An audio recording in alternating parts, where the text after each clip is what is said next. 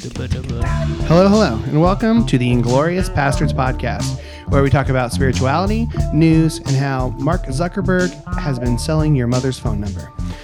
My name is Michael Basinger. Quite literally. With me are Matt Polly. Hi there. Joshua Casey. Yo. Together with the Inglorious Pastors. We also have Father Daniel Storrs on the podcast. He's back. I am back. It's been a minute. What episode was he in? I think before? roughly 23, I want to say.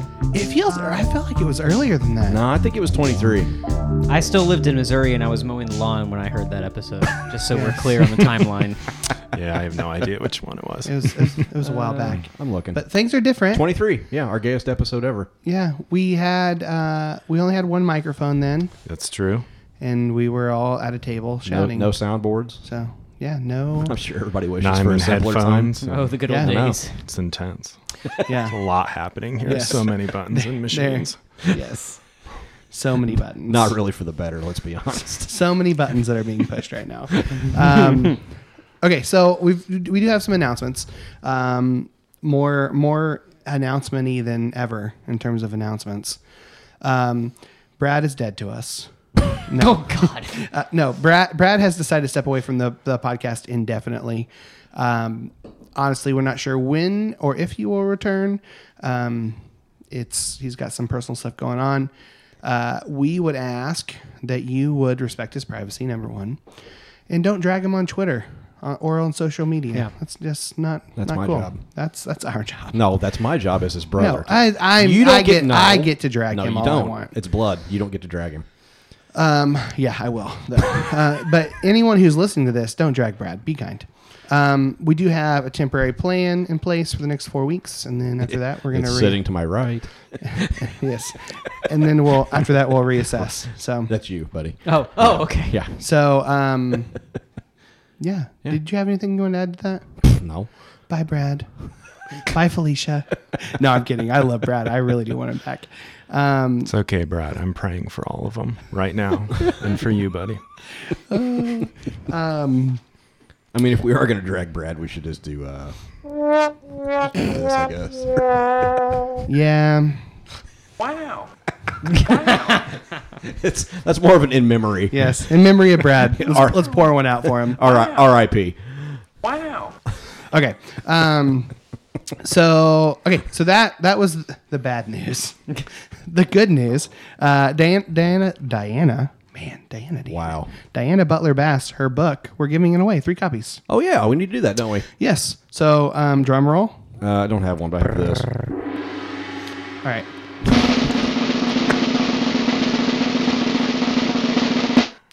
Holly Oxhandler. Nice. Yeah, she's at Holly Oxhandler. Is she a literal ox handler? We know what her forebears did. Yes. Well, we know what her nickname is, Ox. Let's not call her the Ox. No, not the Ox, just Ox. That's easy. Really? We're not going to call her Ox? I don't feel comfortable calling I'm calling her anyone Ox. an Ox. I'm calling her an Ox. Not an Ox. I'm calling her Ox. Oh, man. That's a great nickname. Okay. Everybody wants a nickname. Well, I don't know that Holly Oxhandler wants to be called the Ox. I didn't say the Ox.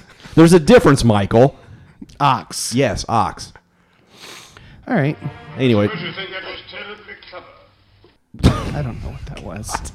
It's the closest Great. thing I've got. Josh has a soundboard now. Fantastic. Great. Just Lord of the Rings. So we're gonna X out of that one. Okay.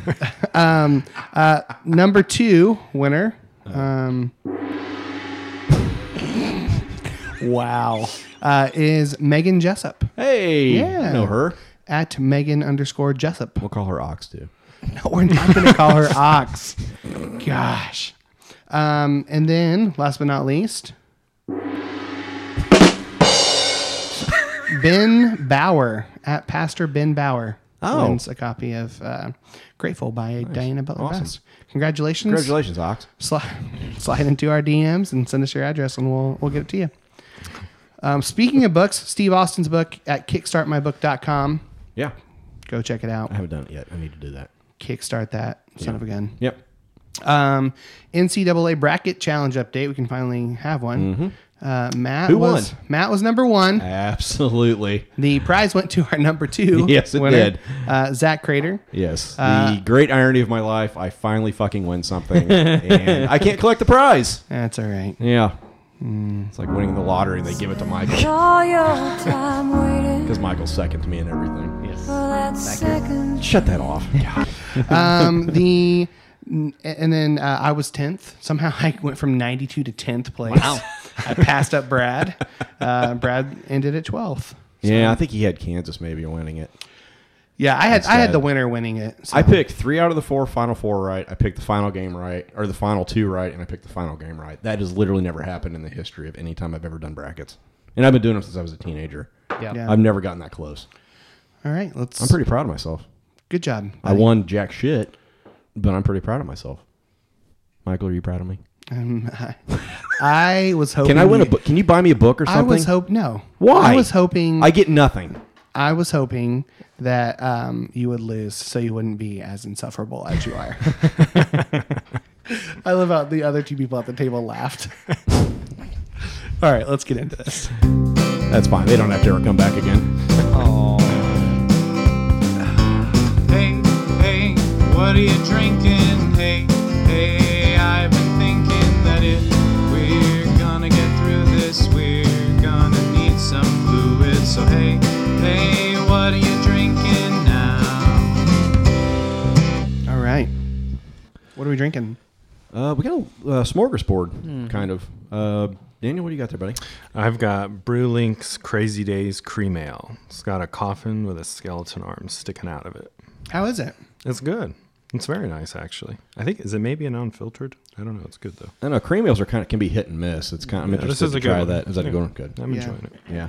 Sun King's cream ale is kind of like, it's okay. It was one of those ones I Ish. liked a lot when I first started drinking. Yeah, Yeah. yeah, I it's don't one of those. care for yeah. theirs. This is Yeah. better than that. Good. Okay. Yeah, the guy in front of me. That was actually extremely less expensive than Sun King, which is not surprising. Sun King is really Yeah. way Yeah. overpriced and way overrated. Yeah.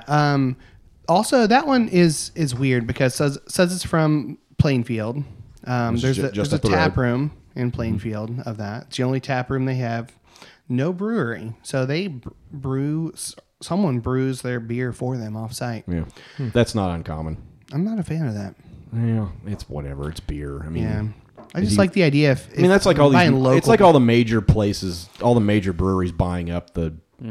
It's if it tastes good, drink it. If you go to the whatever. website, it says it's local. Yeah, sort of. Yeah, that's pushing. Yeah, that's yeah. Yeah, It does say it on the can. Brewed by GJS Sales, La Crosse, Wisconsin. Yeah. yeah. Yeah, there's And definitely like somewhere keywords that you can look Pennsylvania. for on the cans that'll say specifically if it's like brewed, bottled, and Yeah. sourced locally. Yeah. Michael, what you got? Same thing Josh is drinking, actually. Same thing. Josh, you want to talk about it? Yeah, we got the passion fruit guava La Maison from Taxman. good. Which Taxman is my favorite Indiana brewery, and La Maison, their regular one, is my favorite beer they brew. So I had high expectations, and they were not disappointed. Yeah, it's good. Quite good. Yeah. Yeah, I had their quadruple last night. Their qualification, so everything good, they man. do is good, man. It is. Yeah, I've not had anything Yep. like that was mediocre. It's all freaking delicious. It's good for a really real like And fruity it's beer. it's local. It's brewed local. Yeah, And it really might be the best brewery in Indiana. I'm not even exaggerating. And the fact that it's only a half hour up the road, oh, I know. pretty magical. And like the fruity side of it is not overly. Nope. It doesn't overdo it. It's just there. really good. Yep. I'm excited to drink a lot of that this summer. Yeah, that's I hope they keep doing that. I don't know if that's more of a seasonal thing they'll do or if it's Yeah. become one of their standards. So, and I am drinking from Rogue, who also does good stuff. Their Cold Brew 2.0. It's a good. blonde ale blended with cold brew coffee. It's one of those. Again, it's one of those blonde stouts. Basically, it's kind of a mind fuck a little bit because it looks like an ale, but it tastes like coffee, which is kind of the thing right now. Like with Yeah. the New England IPAs they're doing. Like that's one of the newer ones, and these styles with like the white stouts sort of thing. It's basically a white stout. Which primarily is just changing the barley that they're using, right? Like, yeah, I think so. And yeah. But it really does people might know mess better, with you but- when you expect something like crisp and fruity and it ends up being like coffee. So it's good. I mean, I don't have any complaints, but I'll be up for a while on that probably though. All right. So It's good though. Yeah. If you'd like to buy us around, go to patreon.com/pastorspodcast. We offer exclusive episodes of Pub Crawl, Turd Talk, Hymns of Reconstruction, and special music. Any level you can access the Pastor's Pub. It's a closed Facebook group where we talk about life, spirituality, and just about everything else. Josh and I are working on a series Indeed. Yes. coming around Pentecost, hopefully. Yes, hopefully. In theory. you know. In theory. On the Cosmic Christ. Sweet. Yeah. I think I'm excited about what I've heard you talk about. Yeah. It, so. I'm still reading some stuff, doing research at Yeah, this I think point. But Yep, we've got some turd talks coming up. Hymns of Reconstruction should be good. yeah, All right, here we go. Pros and cons. bringing it back. You may not know which way to go, but we're here to help you. Turn left or right. Here's some advice. I love when you write bad songs. opinions. We're reading palms and dropping bombs. I like when you make Here's the 90s references pros too. and the cons. You're welcome. Your voice is just magic. It was very nice. Very very sultry and yeah. So we're gonna do the pros and the cons of riding the bus to work. Yeah, commuting by bus. Commuting. Yeah, Who wants to go first? I'll go. A pro. Let's just start with a pro. Saves on gas and car maintenance. Yeah, save money. It means it's less time that you have to go see your mechanic Dick Fitzwell at the local shop, the auto shop. Well, that's a thing. What else? You get it, Michael? Yeah, I get it. Josh, did you get that? Wait, no. You have to explain it to me. I'm so sorry, Daniel. I have a con. All right, what's a con? It doesn't always run on schedule, and then you miss your appointment. Yes. That is true. Mine was- Especially That if is you very use true. Bloomington Transit. Yeah. Mine was getting up early to arrive late. Yeah. Oh. There you go. There you go. Yep, that's definitely a con. I've got lots of stops in that same vein. Yeah. Like you just, Yeah. it's going to take longer to get there. Yeah, it definitely is. Yeah, like the Greyhound trips to Chicago. Oh, it's going to take 18 hours to get there. It's like, I could be there in 3.5. Like, yeah. I've got, as a pro, you can sleep. Get a little snooze nap. Yeah. Of course, the con to that is you get mugged. Yeah. Yeah. Or Well, raped. One of the two. Yep. Well, that My bus experience may be different from yours. I knew somebody was going to go there. that I'm glad escalated it wasn't quickly. me. Jeez. That's at the Sorry, I've had JMJC on Twitter. Josh making I've his had some presence bad known. experiences. Apparently. Clearly. Jeez. No, never mind. Nope. Okay. I've got a pro.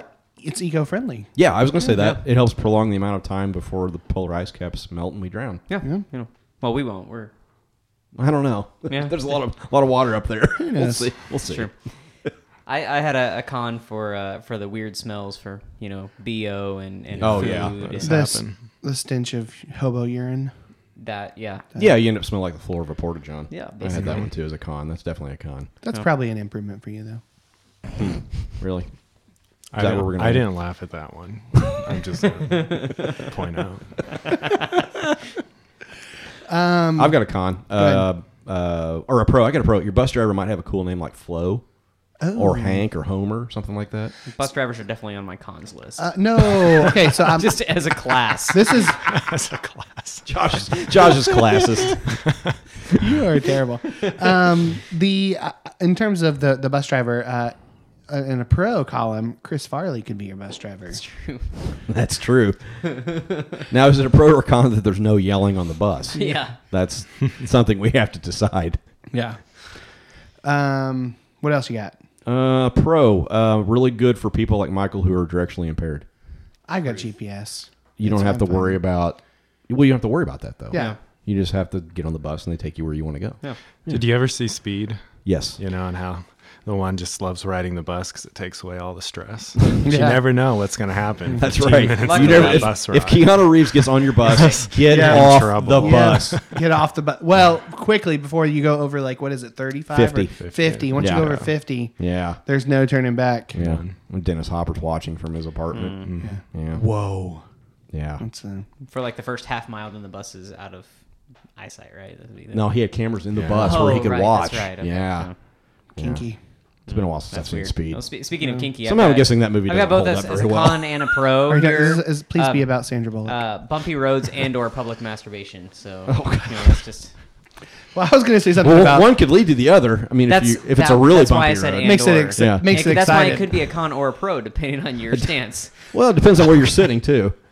If you time it It's right, all about perspective. It's you You'll get find the Luke. the stranger effect. It's actually all about Your own distance. point of view. It's like where are you in the bus at that moment? Yeah, Like, exactly. Yeah. From You know? said person. Yeah. Or if you are said Yeah. person. Again, I've Yeah. had weird bus riding Yeah, experiences. there's a lot of ins and outs on that one. Yeah.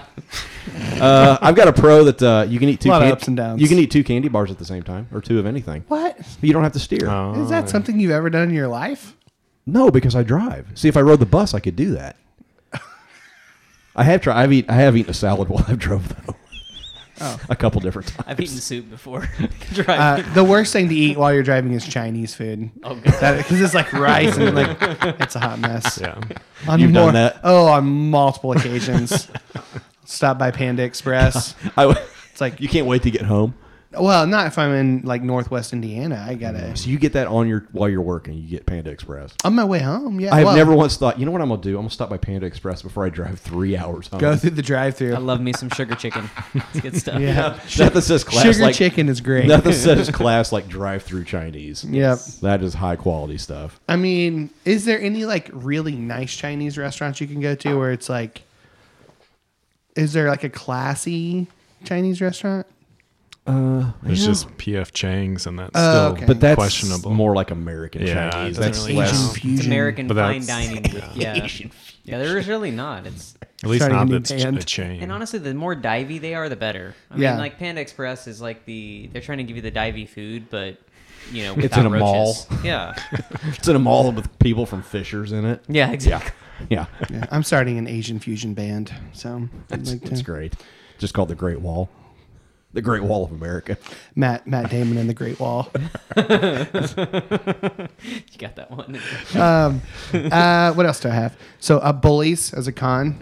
Who wants bullies on the bus? Yeah, there's Or- definitely a seating hierarchy, I got to tell you, Ever since elementary school, right? That's what I'm I saying. never sat in the back. I could never sit in the back. No. Yeah. I've watched Never. a lot of TV, and the bus is never a great spot, especially for like gangs to like pull over the bus and hop on board and flash around a gun. Happens on TV all the time.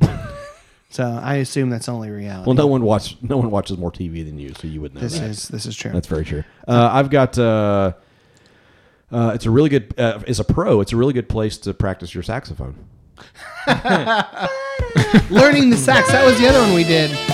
There we go. Sexy sax man. There's so many buttons. So many. It's only going to get worse. I can assure you. Your hands are free, so you can knit. Take up knitting. Or eat 2 candy bars. Or try to drink coffee as it splatters over. What was that hand motion you just used? This is no. My hand. What was that? This was open as in holding a coffee. I don't know. That's mug, a pretty so it's okay. pretty generous girth, though. I know, right? That's wishful thinking. That's in Joshua. newsfeed, don't worry about Wishful it. thinking. Oh It's man. in newsfeed. Don't worry about that. Con, you have to make eye contact and small talk. Yeah, you kind of do. I've got 2 words: manspreading. Is that a pro or a con? That's a con. Yeah, definitely. Well, I don't know. Just kind of depends, I guess. Just wanted to see where you're at with the man spreading. It would depend on the man, I suppose. Yeah, but you have that goes into the con is like you have to sit next to people too. Yeah, So- yeah, you do. No seatbelts though. Oh, that's a pro until you crash and die. And you have to stand up for pregnant women. So fuck that. Pregnant women. I think we're done with like I think we've decided it's not a good idea to commute. Is that I where feel we're like landed? that's where it lands. Yeah. I have one more con. Okay. Well, there's always that guy that's practicing his saxophone. Let's let Careless Whisper take us into the next segment. I'm very excited right now. I literally had those 2 pros and cons just so I could play that fucking song. I thought I had a note in my notes from 2 weeks ago. Find the saxophone song Yep. and put it on tonight. Yes. Good job. All right, Mission let's accomplished. That's called good content, people. Yes. That's what that is. come for the content. I said come very weird. I know you did. It's Shocking. That's accurate. Yep. All right. Let's go into the news feed. Yes, let's. Lock up your fears, dry all your tears, refill your beers. We're headed into the news feed. Hello. All right. So we have got a news feed item from Sarah Kahn. On! Very good. Good job. So Sarah Kahn, she sends us a newsfeed item. It says, "I'm not a cat person, but I am an animal person, and saw this article, and it's a way to get some money and stuff for local animal shelters." Okay. So the article is, now you can win a ton of free stuff for your local shelter by teaching your cat to high five. So you can help your favorite animal shelter and rescue center by doing something as simple as giving a high five. The cat positive. You see why it's funny, Michael? Yeah. You see how they did that with that word positive? Positive. Positive, like PAW. Isn't cats have? Do you see why that's funny? Yeah. Okay. Can you make a cat noise? What's A what? What's your cat noise? Jude can do a good cat noise. We should get Jude on the podcast. Should have to- had good Ellie. luck with to that. do. Eleanor, she loved meows. Yeah. They're her favorite. Anyway, so they're doing a life-saving program that uses Once again, quality content. positive Pay for this reinforcement to train felines to be more sociable. And they're hosting the first annual National High Five Day Shelter Contest. So they're giving away, the organizations running the contest will pick out their favorite posts. Basically, all you have to do is upload a photo or a video of your feline's high five. The organization will pick out their favorite posts and select them for a chance to win thousands of dollars in cash grants and 10,000 free bowls of organic pet food. Jeez. So, Dude, yeah. you know what we need to do? Dress Michael like a cat and then teach him to high five me and send that shit in. Teach me to high five you, fuck you. Oh my, no, dude. Fuck you. That would be. Teach Michael how to high five. It's gonna take a lot of catnip. Oh, man. I'd be really sleepy. All right. So in order to win this, we're going to post this. We're going to post this on Twitter and Facebook. There's some rules about downloadable instructions and whatnot. Seriously, can we do that? Can I've got some cat ears somewhere. Are you wanting me to dress up like a cat? Yes, I and am. High five Please. you? Yes, I am. Tell me that wouldn't win. It would not win. Come on, I'm tell me not- that wouldn't You'll win. get an honorable mention at least. It's something. Just for creativity. Okay, I'll try it. Because of course. Okay. Set it up next week. We'll start it next week. It'll be on our Instagram, Inglorious Bastards. Yeah, so that's from Sarah Kahn. Nice. Thanks, Sarah. Thanks, Con. Yay. Thank you very much. All right, what do you guys got? Let's see. From the Straits Times in Asia. They're on your side. Yeah, sure. Doctor in China finds 1 meter long phone cable in man's urethra. Yeah. Doctors at a hospital in China's Dalian City were shocked to find a 1 meter long, that's a long cord, that's 3 feet roughly of cord, in a man's urethra last month. The man, who's in his 60s, admitted himself into the hospital. In his 60s? Mm-hmm. He had reportedly inserted the cable into his penis to relieve the itching caused by prostatitis. Damn it. Yeah. Where is this at? China. He's enjoying this. He's enjoying it. I don't think so. He got a 1 meter long cord stuck in his dong, Michael. I don't think he's enjoying it. But you think at like the half-meter mark, you're like, what am I doing with my life? I got to pull that The shit itch, out. the itch was way Must back. have been deep. It was a very, very deep itch. Please, somebody get that. I got you. I think that might be the winner. Reporters asked him at the hospital if he had disinfected the cable. He answered, "No, I just washed it." The deputy director of the hospital's urology department told the media that it was easy to push it in. However, it knotted in his bladder Well, as telephone cables do in one's bladder. Well, if it's an apple cord, it's And he's definitely old gonna get a enough, knot in he- it. Right, So He lived during the I mean, if 80s. you shove He the knows headphones it'll in there, not- they'd be just a giant ball.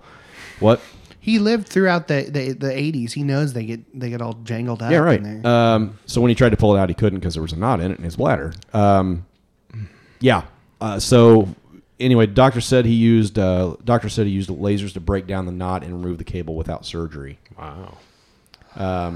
This time he used a foam cable, which is relatively soft. If he had used something metallic, he could have cut his bladder. No.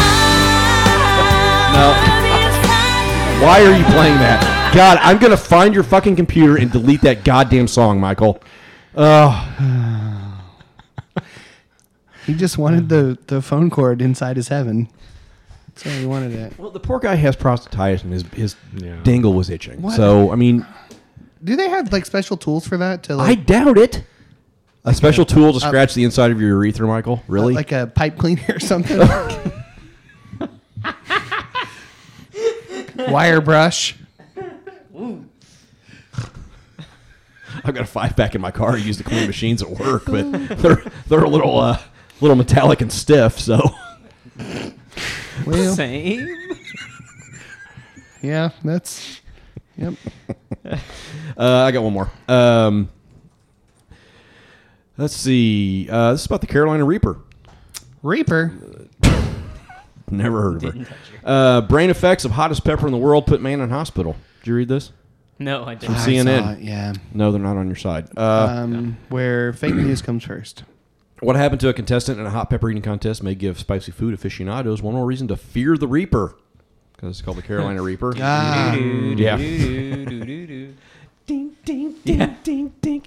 A 34-year-old man who was not identified experienced a series of intense headaches and dry heaving after eating a Carolina Reaper, which is obviously reportedly the hottest pepper in the world, according to Guinness. The patient ate the pepper and immediately started having a severe headache that started in the back of his head and spread all over within 2 seconds. oh. Because he could not tolerate the headache, they sent him to the ER. When the patient arrived, the hospital physicians were not positive what had caused his symptoms. The man did not have any neurological deficits such as slurred speech, muscle weakness, or vision loss that would have indicated a stroke. The CT imaging also ruled out a blood clot or bleeding in one of the large blood vessels supplying the brain. The CT angiography was done. When the CT was done, it showed narrowing of the blood vessels in the brain. Yeah. They actually show the CT image of like normal and then what his were. You can see the beaded appearance of the arteries and the yellow arrows point to the narrowing of the blood vessels. They really are like super narrow compared to what they normally are. Wow. Yeah. So they basically say diagnosed him with reversible cerebral vasoconstriction syndrome, RCVS, which was probably caused by the hot peppers. The guy was having intense thunderclap headaches due to constriction of the blood vessels in his brain. It usually resolves within a few days or weeks. We're just going to let Thunderclap go. Yeah. I think that's what Isaac Haas' girlfriend got. See, nobody's going to get that if they didn't read the article, Michael. all These right. guys didn't read the article. We're not even doing that. No. Anyway, it is normally associated with certain medications, like certain medications and illicit drugs like cocaine and amphetamines can do that, but not peppers. Severe cases can even be life threatening. I mean, it's narrowing your blood vessels in your brain, which are kind of important. So I've been told. Yeah, I mean, strokes are a possibility. But anyway, so this guy had massive problems when he ate that freaking pepper. So, Yeah. well, we ate what did we eat last? Was it last week or the week before? The I've Carolina slept Reaper since jerky. then. We had Yeah. the jerky. Yeah. And I got like an endorphin, like I got lightheaded, like the endorphin. Yeah, I rush. got sweaty real quick. Yeah. And that stuff wasn't even nearly what like a straight pepper would be. I mean, Oh, he it's- actually ate the pepper? Oh, man. Yeah. I didn't gather. It's 400 times spicier than a jalapeno. 1.5 million on the Scoville heat scale. Jeez. A jalapeno is roughly 3,500 to 8,000, just to give you a reference. That's crazy. That's nuts. Yeah, don't do this. Like, Why? At some point, this is just Tide Pod level of stupid. I mean, yeah. I mean, there's videos all over YouTube of people eating these freaking things and just like gagging and vomiting and like, I mean, how bad would that hurt? Yeah. To vomit stuffic acid with. the thunderclap headache is enough to make me just Yeah. Yep. hard pass. Yeah, I'm really rethinking the idea. We talked about doing The chips. yeah, and I'm like, I'll do it. I'll do it. Maybe not. Maybe we won't do that. We'll do it. We'll do it. Send it to us. Yeah, we'll see. Anyway, that's all I got. Josh, you got anything? Yep. got a couple. One from last week, which apparently we weren't meeting last week. So We tried. yeah. So anyway, this one is a Canadian hotel forgives guest 17 years after flock of seagulls trashed his room. This is from NPR, and this is, Not the by the band. way, not the band. I almost had something queued up for them, but I decided not to. Essentially, 17 years ago, this guy went into a 4-star hotel and had, and like he left pepperoni sitting out of his open window, and then he left the room. And this hotel overlooks the ocean, and so when they came in, he found I don't remember how many they said on here, a hell of a lot of seagulls. Really, any more than like one? like a more than flock zero. of seagulls. There must have been 40 of them, A and they whole had flock? been in the room eating pepperoni for a long time.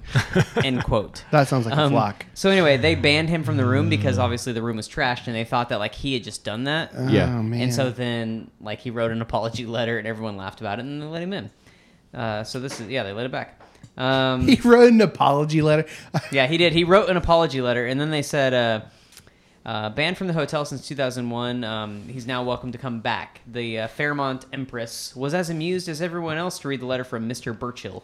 His series of unfortunate events happened so many years ago, and we were happy to review Mr. Burchill's letter and have since lifted the ban. There we go. They thought it was an April Fool's joke at first. I think any more than 0 seagulls in your room is too many seagulls. I I right? just love Like, it. Accurate. that he had that many years go by to where he was like, you know what? I'll write a letter. Yeah, I think isn't this something you just kind of let go? Yeah, so they like, said, Yeah. I remember walking down the long hall and opening the door to my room to find an entire flock of seagulls in my room. Burchill I said love in a that you keep recent saying letter. flock of I know, seagulls. exactly. I didn't have time to count, but there must have been 40 of them. that's a lot of freaking seagulls, man. Right? Can you imagine how much shit was all over that? Oh man. Seagulls are the worst. God. Yeah, they're pretty aggressive They're terrible. birds. All right, so then here, the other one I've Oh, got. yeah, another one? Oh, we're done with No. flock of seagulls. Yeah, we're done with flock of All right. seagulls. I mean, you can just let Shit. that play if you want. No, that's fine. It's not relevant now. You're switching stories. I know, right? Well, you never know. This one's from the Atlantic, and it's They're on your titled. side. You know, I would say so. When a bigger penis means swifter extinction. For one group of tiny crustaceans, the species whose males I invest should be most dead. I should heavily in be dead. I should be sex dead tomorrow. disappear 10 times faster. Yeah, I'm Just teed setting it the up. ball Just on the teed it up, secret. didn't you? So let's see here. If I can, the first. I don't paragraph even is know really good. what we're doing here. So It's a crustacean, I think. A crustacean known as the shoot, I'm not going to try to read that name. It's the Dongus longus. Collium ecplecticus. Easy for me to say. means big wiener. Exactly. In Latin. The oldest penis ever found is 425 million years old and belongs to an animal whose scientific name, what I just attempted, means, quote, astounding swimmer with a large penis. So I was right. Says Yeah. it all. Largest relative, though, the entire creature that's is just pretty a on fifth point. of an inch long. For its size, its penis is still large and stout, according to its discoverers. Wait, it's a fifth of an inch long? Yeah. yeah, but in proportion to its Crustacean. body. Well, yeah. I mean, So, anyway, the article is actually interesting, talking about the like how evolution and natural selection work, which was kind of interesting. But the title was enough for me to. the bring bigger it, so- dong wins. Is The that bigger, what we're, is that actually, what we're the bigger landing on dong that? loses for them. When a bigger penis means swifter extinction. Oh. Yeah. Yeah, I feel like at some Well, point everybody's gunning for the big guy. Right. Everybody's gunning for the top. Well, see, the thing is, basically, the you argument can get on top. It's hard to stay. they're very careful to say, like, you know, we don't know exactly, but their argument that they make here is that if that particular subgroup of the species is putting too much effort in being bigger than everyone else, then they're not able to adapt to other aspects of their environment. Yeah. Michael knows all about this. At some point it becomes, I should know, it becomes a Yeah, handicap. it does. When you reach tripod status, Yeah. it's like you have a tail up front. It's weird. So, It's a vestigial origin. I feel like I for should you. be able to get a handicap parking placard. Pro No, I don't. of not having to park your car. You don't have to park your car. Of having a micro penis. Yes. No. Of the handicap status. Oh, yeah. And riding the bus Good to work. My God. All right. Daniel, do you have something? I do Nice. actually. So I have one of my biggest phobias in life are like medical faux pas. Not that I've been in that many surgeries, but have you like ever heard the stories? And this isn't what I'm going to share, but I got to start with this: the possibility like where they put you under, but you're still with it. Oh, so yeah. people like are awake for these surgery. Oh god, horrifies me. Well, now I have something new to be horrified because today or yesterday, I think it was, I read this story about a lady who they accidentally put formaldehyde in Russia. Oh. And within the course of a few weeks, she basically turned to stone and died. Oh, really? Yeah. So I'm like, Yikes. great. So now, if they ever hook me up, to an IV, I'm going to say, are you sure that's not formaldehyde? Like, this is going to be one of my new fears. Yeah. See, I read this story once. Man, that's wow. Well, and they say it's happened like a few times. Some people survive and some don't. And it's because they keep formaldehyde in the surgery rooms, depending on the surgery, because sometimes I guess they use it like to stop if there's major bleeding. They can use it like carefully. But when it gets inserted into the IV, that's a whole nother thing. Because then, of course, it instantly went through her whole bloodstream. They need to put those like locked in one of those fire hydrant cases where Like you have some, to break yeah, the glass. right. A little hammer for formaldehyde Case of break emergency here. break for formaldehyde. Oh man, Man, that's Yeah. horrifying. Yeah, that's terrible. that is. Yeah, they say the formaldehyde infuses intravenously with the person. Just Like kind of once it's in there, it's not like you can really get yeah, it like they out. tried I to mean, flush it and they switched her from like 3 different specialist hospitals, but in the end, it was just too much. Wow. Wow. Well, the other lesson here is don't get surgery in Russia. Well, Unless you yeah, absolutely have to. Too. that's not good. Yeah. So this owner of Martha's Vineyard home, they rent out their house from time to time. So it's trying to think what company they rent it out to. It's one of those Airbnb type websites, but it's on Martha's Vineyard. So it's a really nice house. So she rented out her house and went about her way. She rented it out in 2014 is when she rented this out. And then sometime years later, she found out that the person who had rented her house was actually not a person. It was a company. Montreal Adult Film Company. Oh, well, there's a shocker.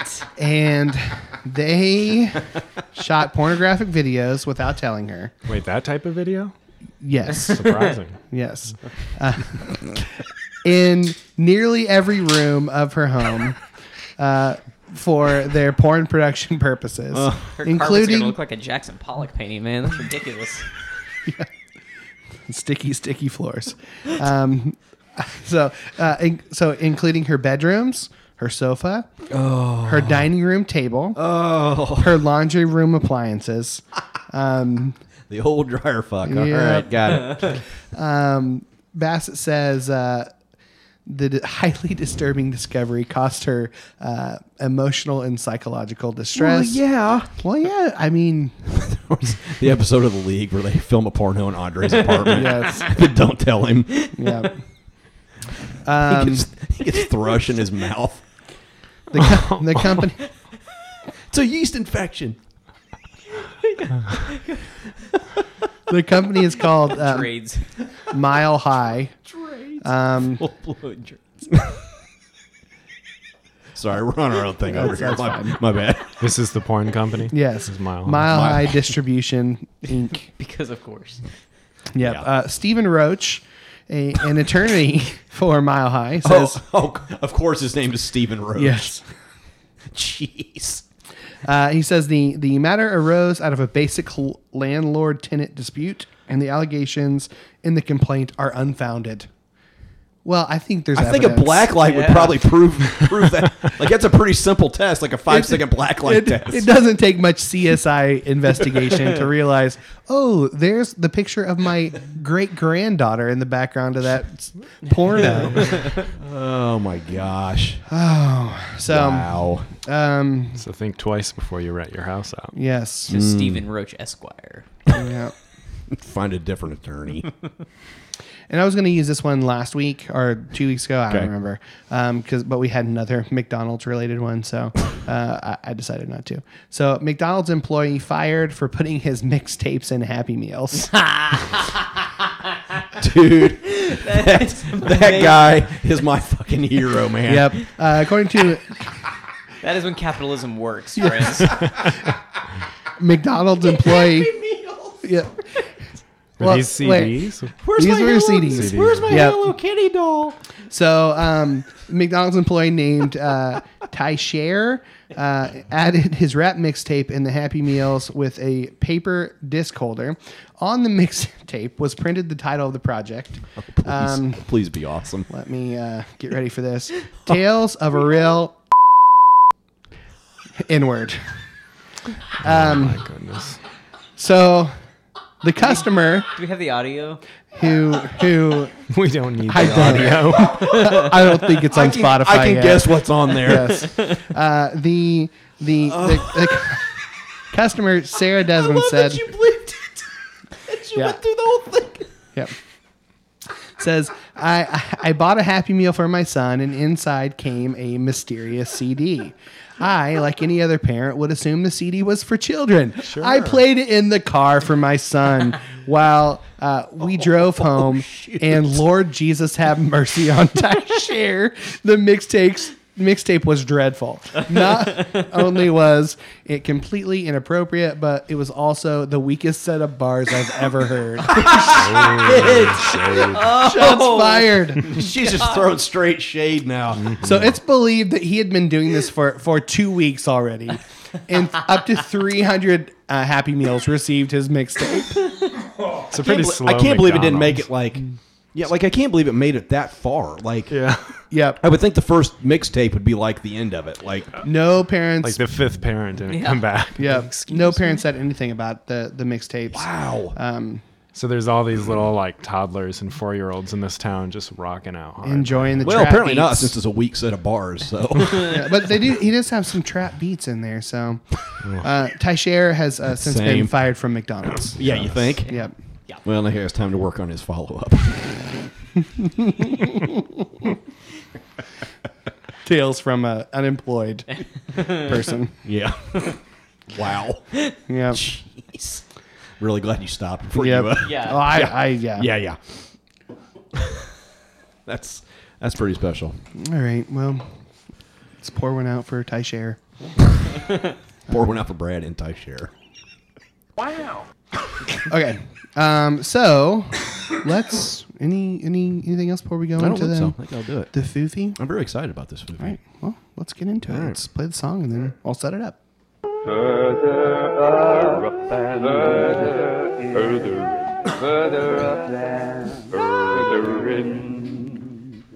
Yeah.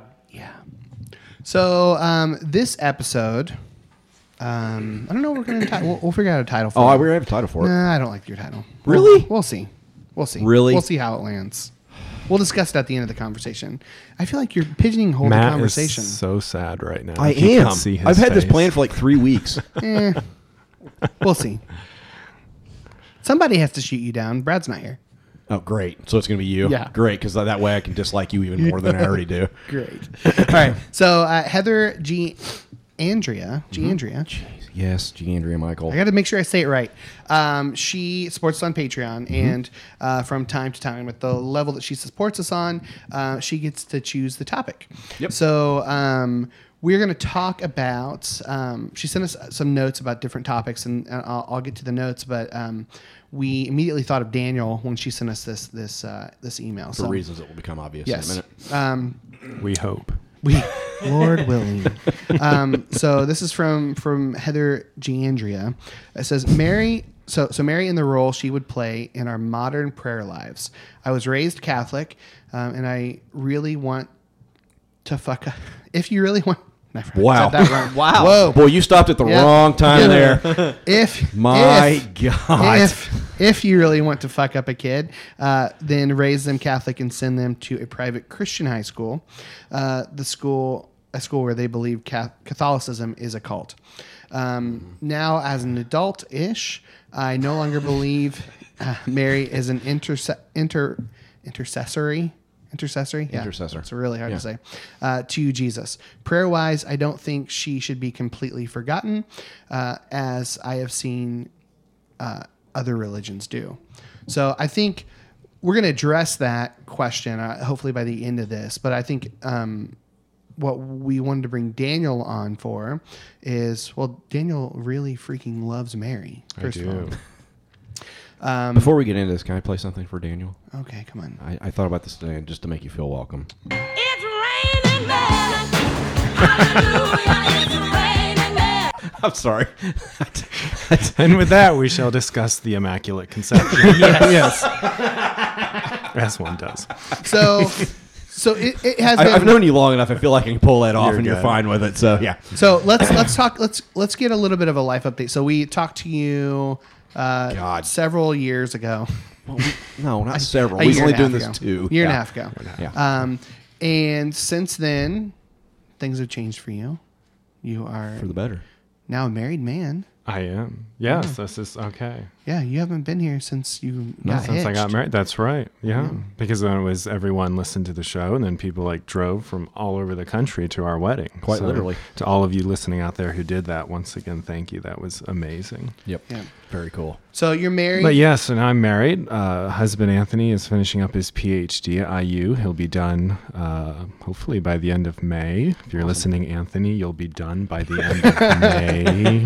You will be done by the end of May. I finished my thesis. Now you finish yours. So are you done with school or? Yeah, I'm done Okay. now. So- Yeah, I didn't actually have any courses this semester. It was just wrapping up the thesis. Nice. So it's very surreal. You know, like you work at this for 4 years. It took me, and so now it's like, wait, well, I'm done. Now what? Isn't there like now what do I do? fireworks? Come on. You get to come on a lame ass podcast. That's your celebration, Daniel. Congratulations. So school's done. What did you go to school for? So I did a Master of Arts in Religious Studies, and then my thesis was in Mariology, so all about Mary. Basically, I mean, to put the whole thing into perspective, for those who didn't listen to my first show, I was raised very conservative, fundamentalist. Decidedly not Catholic. Not Catholic, Pentecostal, fundamentalist. Praise the Lord. Yeah, praise the Lord. And then as a teenager, I started falling in love with Catholicism, eventually converted to Orthodoxy. Left my position in the Orthodox Church when I came out, was eventually ordained to the priesthood in the Catholic Church via Old Catholic priests on the holy island of Lindisfarne in the UK. It's like my Still 5 awesome. seconds claim to fame. Yeah. Yeah. it's a damn In good St. one Cuthbert's though. Chapel. That's a Yeah. pretty To solid throw it claim to out fame. there. Yeah. little And, humble brag action.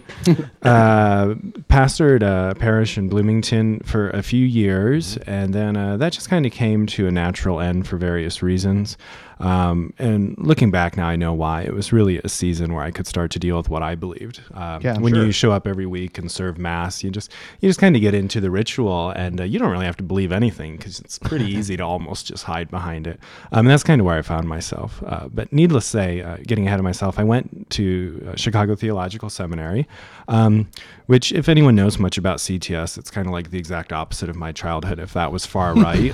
It's probably not unfair to say that CTS is pretty much far left, one of the most far left seminaries in the U.S. But I knew I needed that so that I could just have both ends of that spectrum and then find out who the hell I was and where I landed. Yeah. And my thesis really brought that all together.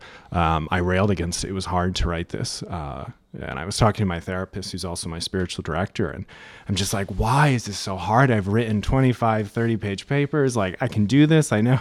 And she said, because you have to decide what you believe. Yeah. It's time. Yeah. Like, you've reached that point. You've been in therapy now. You've done your degree, and now it's time to... And that's what it was. This time it wasn't a teacher telling me what to write. I had to write it. So... Well,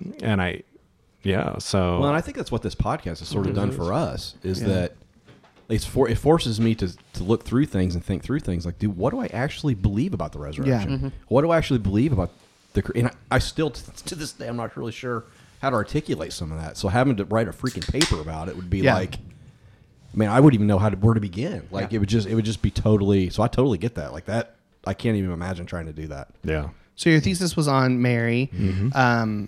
I read it. It was phenomenal. You need to make it into a book. Thank you. I'm going to buy 8 copies. Okay. So- Well, right there. I mean, man, if I've sold 8 copies, I have done so much and more. we'll give away for 3 so on the much less. podcast. Yeah. So yeah, Yeah. There we go. I will buy all to people named Ox. Yes. Ox will win. If you make a Oh, book, we're going to Ox. give one The to oxen. Holly Ox Handler just because of Matt being Ox. Being an ox. So, yeah, I really enjoyed it. I've got a lot of questions. Yeah. How do you want to start? Do you want to start with questions? You want to just sort of let him give a general overview? Yeah. What do you want to do? How do I'll you do the general overview. Okay. Yeah. So I'll give you the lengthy academic title, and then I'll just give it to you in a nutshell. From her conception to the conception, the early life of the Virgin Mary as an icon of progressive advancement for the modern Catholic Christian. So basically, what I did was I looked specifically at the early life of Mary, which has been handed down to us in a book called the Proto-Evangelium of James, written around 140. I'm glad you pronounced that and didn't make me. Yeah, it's a We're mouthful. all glad for Yes. that. Written around 140 AD. So it's not that much after the final books of the canonical New Testament are being written. Highly revered. The church definitely extracted from it a lot of its liturgy and prayers to Mary and feast days. So if you're aware of some of the feasts of Mary, they probably come from this book called the Proto-Evangelium of James, which even most Catholics, aren't aware of. It's just in the life of the church, but where'd it come from? But basically, I wanted to put forth an argument that if we believe Jesus is this radical progressive rabbi, the ones that as Catholics or Christians we refer to as the Christ, the anointed one, he came and he took a human body and he took flesh, and that flesh came from the Virgin Mary. And we all are products of our upbringing. Sure. I mean, this is just Yeah. reality. Yeah, This absolutely. is life. And if Jesus took on human flesh, then he's also partly a product of his upbringing, at least partly.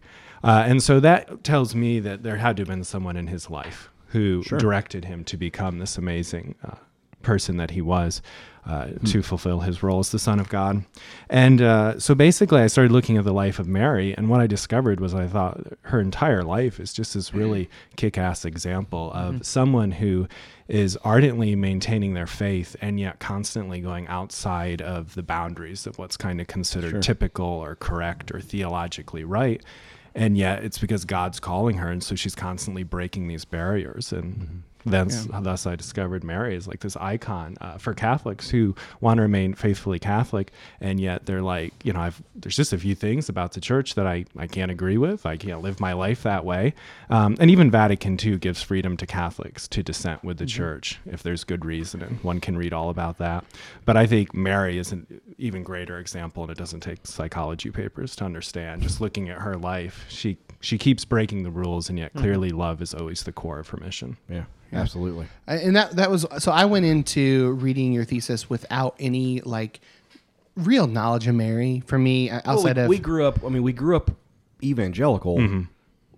You get her out at the nativity scene. outside of that's- exactly. She comes outside of Mary, did you know? she comes around at Christmas. She knew. She totes knew. She comes around at Christmas, and that's pretty much it. Yeah, I mean, you absolutely. don't. And when we grew up, I can say for me, and I'm guessing you guys did because we grew up the same way, pretty much. One of the things we disliked about Catholics, they worship Mary. Mary. Yeah. And it's like, well, like I grew up and I was like, I don't think that's actually you right. grow But up? but that, in a manner of speaking. But that was one of the big things, is like why we disliked Catholics so much, or whatever. Not disliked, but That's one I of think the- that's a fair word. okay, disliked. Yeah. Let's call disliked. Well, I Was think it- there's a lot of Rome phobias, these Oh, yeah. perceptions, Yes. and Yeah. fears. I mean, I was raised to not even believe that Catholics believed in the resurrection. Yeah. My Yeah. parents told me, he never came off the cross to Catholics. Yeah. And then I look at their liturgical calendar. I'm like, the whole thing is based around Easter, Mom and Dad. Yeah.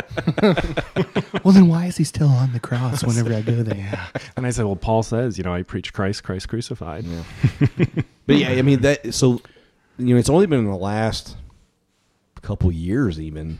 I read, Alice Connor's book was a big influence Yeah. because it talks about Mary and all these powerful women in the Bible. We have, I was thinking about this today a little bit, that the last couple of years with the podcast and with the pub, like having been exposed to very, I would say, powerful, confident, self-assured women in the pub, and thank you to all you who are in there for that. Yeah. Something. Has made me rethink, like, maybe not rethink, but has maybe come to terms with the role women play in faith in the church and in a much greater, more broad way than I probably did. I mean, I've always been for women preaching. I helped one of my students write a lesson about why women should be leaders in the church, and like this is 10 years ago. So I was already on that path, but it's just broad. It's opened my mind to just different issues with women that I hadn't thought about before as a man. And intentionally so on this podcast, like this year specifically, we've almost exclusively women. Yeah, Yes. it's been a lot more. It's been intentionally more female guests on the show. Yes. Just because I have a lot of fun talking to people who are smart. So had nothing to do with their gender. It's like they're just like honestly, Hillary McBride and Alex Connor. Two of my favorite guests we've ever had. Yeah. I've enjoyed all the female guests we have just been phenomenal. Like it's just been great. I'm really glad we've taken that route this year. So Mary, so what is Mariology? So Mariology is the study of Mary, of course, theology, the study of God. So Mariology, the study of Mary, specifically for within my domain, within Catholic thought and Christian experience and history. Okay. Of course, there is Mariology outside of Christianity. Mary is somewhat of a prominent figure in Islam, and there's discourse there. And, really? Would you consider yourself a Mariologist? Is that a thing? I don't know. That's such a good question. I keep asking myself that. I'm You like, need to how get a much do you business have card. to do before you can be that? So I'd say maybe I I'd am. say do a master's thesis would qualify one Yes. to be a Mariologist.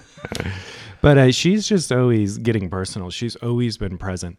I think being raised in a very homophobic, conservative church was perhaps not all that different than what we kind of read of in the Dark Ages, where there was so much fear around God, and for good reason. There was the Black Plague. People were dying by millions, and they didn't know how to explain that, how to understand it, except that God must have been furious and Christ was furious. So there was a big turn towards Mary. But I think that was like true on a micro scale in my life. The anti-homosexuality was so closely linked with the Trinity that then Mary was there as this spiritual figure who was just accepting and still constantly directing me to Christ. And I honestly don't think I would be a Christian to this day if it were not for Mary in my life. Okay. I mean, that's just being legit. Yeah. So what I really liked, She's like, yeah, I know everything's terrible. Have you met my son? Yeah. You should get to know him. have you heard of him? So it's in the title, and then also throughout the book you talk about this, and this is the stuff that blew my mind. So could you talk a little bit about how much of a kick-ass person she is? The icon of progressive advancement. Yeah. What makes her that? Because there's a lot of stuff in there I had never heard of. What is it about her that makes her an icon for progressive advancement? Well, I think probably the best way to do is just to kind of work through her early life.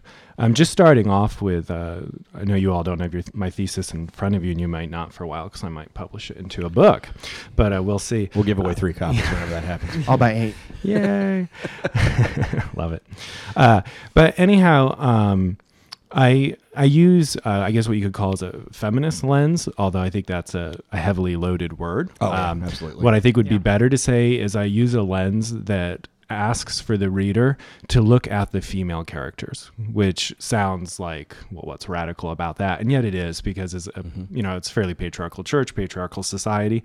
And so we tend to always approach stories through the male figures. We look to see how the female characters support the male agenda, but it always ultimately lands with the male figure. And so to look at Mary's life, I really encourage people, first of all, to look at Mary. It's like, wow, shocking, but actually look at Mary. Yeah. Get away from all the patriarchy that's surrounding her life. Quit reading it through that lens and instead read it to see where are Mary's decisions and where is Mary deciding and what's happening in her life. But let me see. I'm going to bring up my... So Mary's conception and birth. The Proto-Evangelium starts right out introducing us to Mary's parents. Their names are Joachim and Anna. They're a very aged, successful couple. They have wealth. They make, their regular offerings in the temple. They're a good standing in society, and we just gather all this from the text. And then one day, Joachim shows up to make his offering at the Jewish temple, and he's turned away. And he's like, "What's the deal?"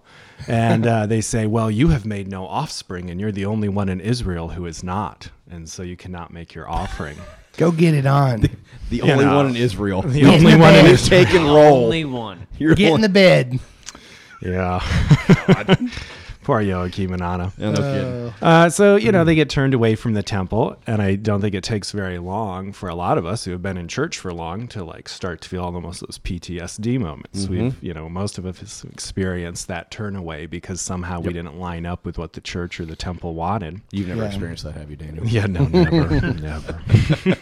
But what's amazing is Joachim and Anna don't internalize it. I think what so many Catholics do, and just people in general, is they just start to internalize, and it's like mea culpa. It's I'm at fault. And instead, we're told that Anna puts on her wedding dress and she makes her stand before God, and she just kind of goes out. And her words make it clear that she knows Israel thinks she's cursed, but never once does Anna say that she is cursed by the hand of God, only in the minds of the Israelites. And I think that's really That is powerful, cool. especially for the Catholic Church, where this whole idea of married love always leading to offspring is so entrenched. And yet we have Saint Anna kind of saying, well, she bewails her childless. Of course, it's devastating, but she doesn't accept that she's cursed or that she should be turned away from the temple. So she's like, God, you better make this right. Joachim goes into the wilderness. I believe it's for 40 days. Sounds familiar. Exactly. Yeah, and of course, if you've read the Bible, you see a lot of familiar storylines. Yeah, those numbers show up occasionally. Yeah, and but he's kind of a silent figure. We don't really know what he does. But the Proto-Evangelium text starts right out giving women this really strong position, because instead of focusing on Joachim in the desert, it focuses on Anna and her stand before God.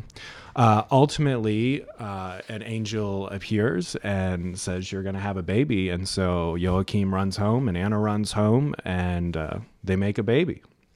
And once the child is born, which of course is radical in its own way, and it's hard to know what to hit on. We can't sit here for a lifetime. You can read your entire master's thesis. No, we've got time.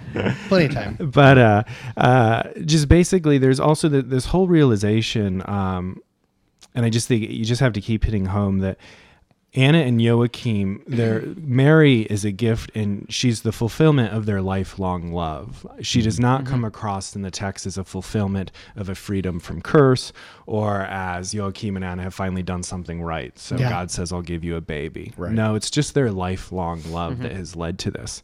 And I also love that he encourages this sexual intimacy between Joachim and Anna, who are very aged. Technically they have no ability to make a baby here, and yet they're still going at it. And I gather from the text that they have been for a while. So, and this is what leads to Mary. It's not that she comes out of this place of, sin and woe is us, but she's born into this family that knows who they are in God. He just had to stop pulling out. That definitely needed a sound. There you go. Yeah. So Mary's born. The Proto-Evangelium says that Anna names her, which is once again, powerful. She gets married by her mother. She, of course, walks at the young age of 6 months old. Another common narrative we see. She moonwalks. She moonwalks. Anna picks She her walks up, on water. Thank you. puts her into a bed, and calls these handmaids to come and to entertain her and educate her. But once again, this is a time period where education, especially for females, minorities, those without money, is rare. And so we see it's important in Mary's life, and she's educated. She's educated beginning right at home from a very young age. And with our current culture and what we're seeing happen, I think these stories hit home. And we'll get into that a little bit more in a second. But you don't hear a lot about females being educated in biblical times. Right. At least No, it didn't happen. That's not what I You heard. you were a baby factory. Yeah. That was your when you hit 13, when you hit puberty, you got married and you had babies. which is, I think it's so cool you mentioned that, because I think that's oftentimes the only way Mary is really seen. Yeah. Because that's just kind of how it comes Oh, across. you gave birth to the Son of God. Congratulations. Yeah. Now go away. Yeah. I go. Yeah. I mean, literally, that's essentially what it is. Or I mean, you've got assholes like, what's his name, invoking her for why he can sleep around with kids. Right, yeah. It's just like, One of the things that I think from the kind of early vignettes that were given of Mary's life that really stood out to me are these overtones with the story of Samuel.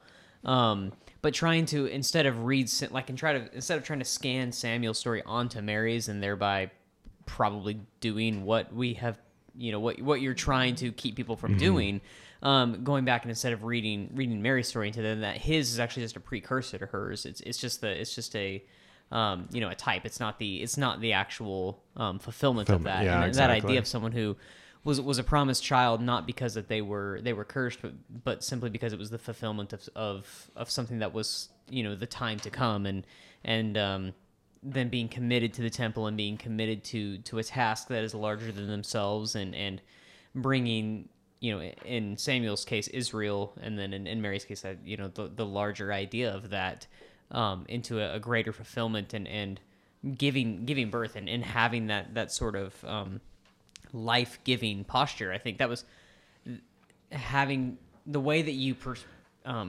showed that story, how those things kind of come together, or at least that's how I was able to read into that, was deeply compelling. But it also continued to help me think about this idea of Mary not just being someone who's just simply fulfilling the role of bringing Jesus into the world, but was actually bringing something entirely new into creation. Sure. And Matt, it makes me think about this is the honor up here. It makes me think about your awesome tattoo that we've all seen on the pub. Oh gosh. I had to have Segue. had to have a smooth segue there. So Matt, you can give me your $5 why don't- now. Yeah, can I have that now? No, but it really is a beautiful tattoo, and I love that that image of Mary, and that this river of life coming from her womb, and that's Yeah. that there's something. It is Jesus. It's just Jesus, but it's so much more. And Well, and maybe we'll get into it later, but the whole idea behind that tattoo, and I think it came from Alice Connor's book, was that Mary serves as a type that we all carry the divine within us, and we give birth to it by how we live our life. Exactly. I mean, that's what it means. That's what this tattoo means to me, and that's what I picked up from Alice's book. And and I actually Hillary McBride, our dear friend from Canada, up north. She says you love a tattoo. And I said you'll appreciate this, that it was a tattoo of a female done by a female tattoo artist from a book written by a female. We actually talked about strong female characters in the Bible while she was tattooing me, because she used to go to church and had an evangelical upbringing and all that, and I was like, the significance was not lost on me that was the case. That and I think more than anything, I mentioned this earlier, that I think Mary just serves as this strong female example to me of, I'm always just struck by her story in the scriptures of an angel shows up and says, you're going to give birth to the Son of God. Is that cool? Sure. Sounds great. Let's do that. And there's no there's always the only question is how's this going to work? I'm a virgin. And he's like, don't worry about it. We'll take care of it. That's essentially how it goes. And she's like, okay, cool. Let's do that. It's just a mind-boggling story to me. Yeah. I want to rewind just a little bit and talk about you mentioned. Can you talk about Mary in the temple a little bit? Yeah. So after her birth at age 3, the story goes that she was presented to the temple. Keep in mind, her parents are very old, so while we could make a quick rash parenting judgment decision, it was likely probably the best situation for Mary. And we're told they continued to visit the temple until their deaths, and they both appeared to have died by the time she left the temple as a 12 or 13-year-old. Yeah. But so she's dedicated to the temple, but what's most radical, and we get from the Proto-Evangelium and also from the hymns of the church, is not only is she taken to the temple as a possible consecrated temple virgin, which there's debates whether those existed. We do know from the Hebrew Bible that there were some type of female positions in the tabernacle and then temple. But what's wild about it is the story goes that it's Zacharias already the high priest at this point, of course, Elizabeth's husband, Mary's cousin and her husband. And the story goes that Zacharias picks her up and he takes her into the Holy of Holies. A place reserved for men alone, of course. Yeah. And the so high priest at that. I mean, that's it, period. And so we have Mary taken into the Holy of Holies. And then the story goes on that not only was she taken there, but that she spent many days in there in prayer, and that she would be fed from the hand of an angel. But what I really love about that is it's this affirmation of the role of women in sacred spaces and roles traditionally reserved for men. Yeah. That we see Mary as already this type of priest in her childhood in the Holy of Holies, where no woman has ever been, because she herself is going to become the Holy of Holies. Yeah. when she brings forth Yeah, this she divine becomes life. a living temple. Yeah. What And you then said? order- oh, sorry. You said something in your book that blew my mind. That Mary as a type of Ark of the Covenant. Oh, It's like, Yeah, you sent that. And you're like, holy shit. yep. that's yeah, not me. You should know. That's Oh, way before well, me. just that idea. Yeah, I'd it's not heard powerful. that before. That she was the fulfillment of that. If you ever look at Byzantine icons, you'll oftentimes notice if they're of Old Testament scenes with the Ark of the Covenant, there'll be Mary's face in the center of the Ark, just Really? kind of Jeez. prefiguring. So you pick it up in the art, especially. Well, then you have the Ark of the Covenant contain the 10 Commandments. I thought it was just sand in the movie. It's just, Well, it's whatever melted the Nazis' Yeah, face. that's Yeah. and it also contained the manna that yes. came down Yeah. in the Yeah, wilderness. I mean, like, which it's of that- course has Eucharistic connotations. That Jesus fulfills the law. The 10 Commandments were the law. and Aaron Mary stabbed something that carrying was the- dead, bringing up life. Yeah, I mean, like there's all these. Yeah. It's just endless. It's just endless. It simple- is. Yeah. Which is like wild, especially when you think she's just a little figurine in the Nativity, and then Yes. you're like, wait, she's all through the Old Testament, Yeah. and all God, in and- Revelation, and like Yeah. And the she's story, everywhere. the story that you mentioned about her, or that you wrote in there about her, being given the task of weaving the veil. Oh, yeah. that was Yeah. then later torn at Christ's. I mean, oh God, like just man, that was amazing. I mean, because this idea of she stays in the Holy of Holies. And I always I keep coming back to Peter Rollins when I think about the Holy of Holies. This idea that the magic trick and the veil is torn, and there never was anything there to begin with because God is everywhere. And there's this, I was thinking of this line from Annie Dillard where it's like God has not absconded but has spread. Yeah. And so this idea that Mary is there to just to begin that message of Christ, that Christ continues to proclaim that God is not there because God is everywhere equally. And so she makes the veil almost like she puts a bug into the system to begin with. I'm going to put a little tear here in the seam so that, at the right time it rips apart. And it's awesome. Awesome. Let me think here. So we're at the so she has these progressive parents, more or less. They give their daughter an education. They support her in that. They come to visit her, and then it's assumed that her parents died while she was given to the church. in the temple. So that leaves her around 12, Yeah, 13. 12 is what the Proevangelium says. Yeah, 12, 13. At that point, she would have had to have left the temple just based on what we know if she was there due to Hebrew customs of purification, and her menstrual cycle would have begun. So basically, Zacharias once again comes into the picture. He sends out a call for all the eligible men, including widowers, to come and bring their staff so that basically they can draw a staff. He takes the staffs into the temple, says a prayer, hoping for a sign. Nothing happens. Comes back out, gives the staffs back to the men. And when he hands Joseph his staff, a dove comes flying out of it. In other stories, lilies come out of it, which is why you'll oftentimes see lilies with Saint Joseph when he's holding the Christ child. Yeah, That or there he's you go. David Blaine. David or Blaine, yes. yeah. But the great David part, Copperfield. David let's be Copperfield. honest. Yeah, okay. Yeah. Well, and it works because Joseph's first response is, I don't want to be a laughing stock. According to church tradition at this point, he's creeping around age 80. He's already got 7 kids. Emphasis on the creep. He's been a widower for 40 years. Yeah. And, he's like, what's this going to look like? It's crazy. Yet he takes Mary in. And this is where, to me, Roy Moore, that's his name, really loses out. Because for Roy Moore's argument to work, well, then Mary wasn't a virgin. Fact is, Mary is a virgin, and my opinion remains a virgin.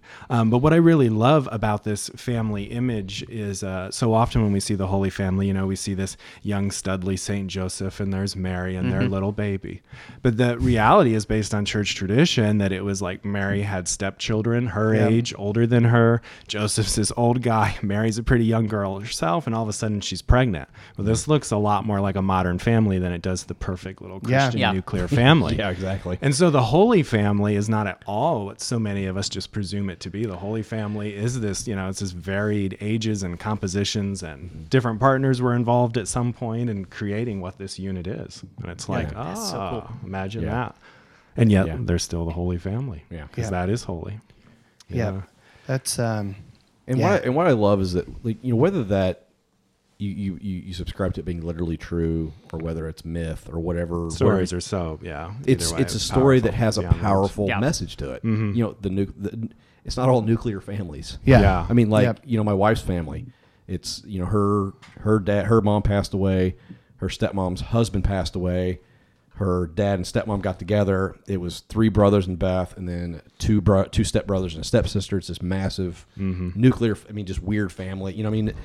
Like, it's not all just like 2 kids, the dog, the white picket fence. Yeah. That, like, it's, the reality is that all families are a giant fucking train wreck, and they all have quirks, and they all have these weird thing. You always have the weird family member, and like, Absolutely. but I mean, that's what these stories are saying, is that from that came the savior of the Exactly. cosmos. Yeah. I mean, which is what's so powerful. yes, From one I mean, of us. you read. I mean, if you read the genealogy of Jesus in Matthew, It's awesome. it's awesome, but it's full of just miscreants and Yes. liars and cheaters, and like, I mean, just people who are just normal, just terrible human beings, basically. at times. Normal, terrible. Yeah, I mean, seriously, but like, we all have our awful moments.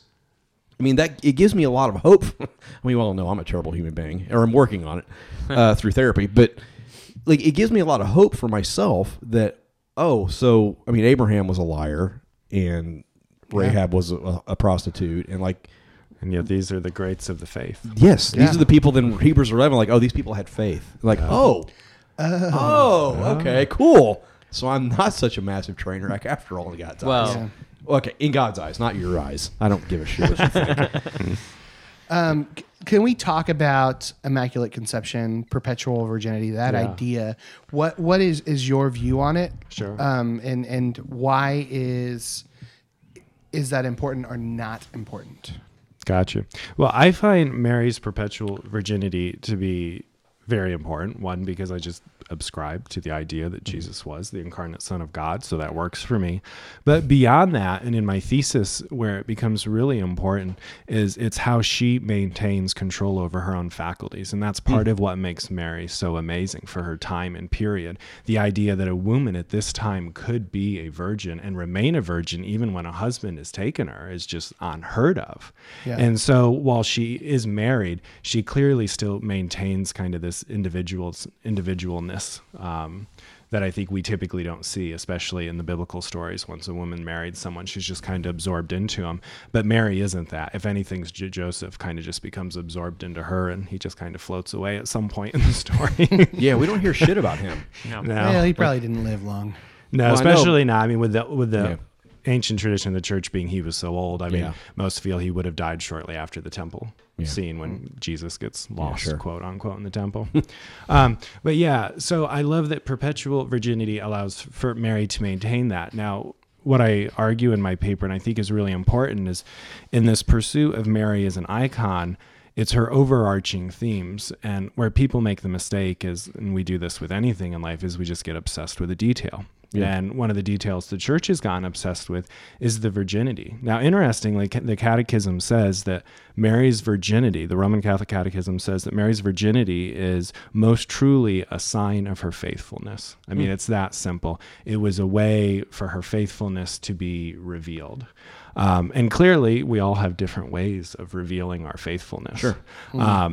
And so while I argue and keep Mary's perpetual virginity intact, I don't think that her specific sexuality should be mimicked for the sake of it. And I believe there's people who are called to celibate lives and Sure. people who are called to be monks and nuns, and that's great. The problem with the church is it's oftentimes used Mary to try to force everyone into those categories. Yeah. But that's not what Mary's virginity is about. It's most purely a sign of her faithfulness. Okay. And the Catechism says it's just one of those signs. Okay. So there are many signs. Immaculate Conception is, I mean, one could talk about that for eons and eons. Basically, from the earliest days of the church, from the earliest liturgies, Mary is always described as all pure, or Pangea, which means all holy, or immaculate, or immaculata. You know, and in time, that in Roman Catholicism became defined as a dogma, the Immaculate Conception in the mid-1800s, which declared that Mary was free from sin at birth. And so that she walked in this holiness with the anticipation that she would be the vessel of Christ. Once again, I think like that's open for debate, and it is. Old Catholics debate that with Roman Catholics, and the Catholic Church as a whole. All those many segments of the one holy Catholic Church are a little divided on that. It's like West Side Story. Yeah. Except with Mary. But the most important part Exactly. is That's exactly what it said. That's yeah. You like that? I pulled that out of nowhere. You like that? Everybody snap. Okay. she's immaculate, or she's upheld this way because we're called to be like her. And that's not saying that, we're never going to make a mistake. But yet this idea that Jesus' mother is constantly calling us to walk in love and holiness, and one that stretches us. And that's what we see in her life again and again. She's separated from her parents when she's young. At age 12, she's told you're going to marry someone. She has very little say in it. And yet my argument is that she knows this is going somewhere. She knows her birth origin. She knows something happened. And she's just got faith. And that's what I love about Mary. We don't... I feel like I could enter a theological thing in the floor that opens and just sucks you in. The old rabbit hole. But I think on some level, Jesus is fully human and fully divine. His human side had faith, no doubt. But Mary's fully human. Even if she is preserved from sin in some way, she's still fully human. And so in that sense, the fact that she makes this journey as fully human just really makes her compelling to me. Sure. In a really applicable way. I mean, she is the first Christian. She's the first one to carry Christ. She's the first priest in that sense. Mm-hmm. And Our Lady, which is a common title for Mary, means the bread giver. Mm-hmm. She's Our Lady, the one who gives us the Eucharist and the bread. So Mary's raised in the temple. Eventually she leaves. She's with Joseph. It's this radical new family. And around the time of the Annunciation is when she's asked to make the temple veil, as Josh mentioned earlier. And just the story goes, they were recreating the veil that separated the Holy of Holies, and the scarlet lot fell to Mary. And so when the angel Gabriel comes to her, if you look at images of art or icons that are showing the Annunciation, oftentimes you'll notice in her hand or on the floor or next to her will be scarlet spooling materials and yarn. And that's why that's there. But what I love about it, as Josh mentioned earlier, it's like from that moment already, Mary is kind of prefiguring and pointing to the veil, not only with the body of her son that she's carrying, and Hebrews tells us that, his sacrifice is that, gets rid of that separation between us and God. But that also that even that physical veil in the temple, like she's tied to both. And she's just always pointing to it's coming. Yeah. And you will all get to experience what I have. Because at the end of the day, I mean, that's what being a Christian is. It's following in the ways of Christ, but it's ironically becoming so much like his mother, because she was the first one to do it and set the prototype for it. Yeah. And then we come to the Annunciation. And of course there it's just once again an argument for women to have rights over their own bodies. God comes and through the Archangel Gabriel, but he has to ask. And I think that's so poignant. And I think it's really easy to skip over that. Yeah. But it does take Mary's full permission for this miracle to happen. So there was consent. Yeah, exactly. Yeah. And I think it's really important we don't miss over that. One could argue, but did she really have a choice? Her whole life was destined this. But I think she's a pretty strong woman, and we'll get to a story that really highlights that in a second. But she knew from the beginning what was going on, and I think she had the choice like any of us. Yeah. But that faith was just secure, and she continued to walk in it even when the situations were crazy, even when they didn't look to be the most convenient or most hospitable. She kept going for it, and that's amazing, the strength that she shows. Yeah, it's very powerful. That's interesting. I mean, I feel like in the life circumstances that I found myself in the last year, it makes me wish that I had grown up with a stronger emphasis on Mary's story, the story of her, the fiat of Mary, that willingness to the action of the divine, because the God, the God works all things for good is basically the evangelical, kind of milquetoast version of that, and it's not as powerful as this idea of acquiescence to what the divine is trying to do within you and around you, and this like trust that it will drive you to wherever it is going. I was actually speaking with my spiritual director earlier today, and this idea of allowing the question of how is God trying to love you into this situation. I mean, I feel like I've strayed so far from thinking of God as a personal being that it takes a great effort to draw me back into this personal conception. But Mary does a good job of doing that. It sort of allows me to short circuit that masculine form of the personal God, and instead encounter the divine feminine in a way where I can offer up and say, let it be, whatever that's going to look like. Yeah. That's a beautiful Let image. It Be it's profound. Yeah, absolutely. It's also a Beatles song. It's a good song. Yeah. So there's an extra story in the Proto-Evangelium that's not in the Annunciation. Bonus Well, content. Yeah, bonus We content. need to save So that now, for an extra episode. only do we have the veil. They were doing bonus content 2,000 years before podcasts. Yeah. But we have this, what's called the water of ordeals. And if you're up on your Hebrew Bible, Old Testament, it may sound familiar. And basically, it's a drink that people were made to take if there was questions as to paternity and what was going on. I mean, some would argue it was even an early form of an abortion side, basically. But in the Proto-Evangelium, both Joseph and Mary are made to drink of the water of ordeal. I love that because we never see that happening to men before. It's just the woman. It's kind of like how that works. But in this story, both of them take it, and I just love that little nod to gender equality really early on in the Christian tradition, and I think that had to have been purposeful. In a time when that was not a thing. No, and yet we see it being cultivated in the early Christian tradition, because we St. Paul, there is no longer male or female, and I think that's what they're trying to get at here.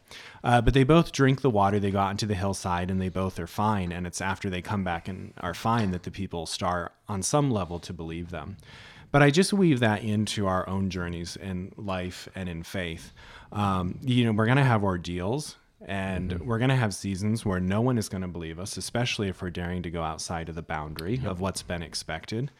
And we got to accept that, just like Mary did. I mean, it had to have been horrifying, and yet she drank those waters. And in a metaphorical way, I think especially when people are deconstructing and coming to their own faith, it's kind of like drinking the waters. And everyone's going to think you're insane. They're going to think you're out there, you're wrong.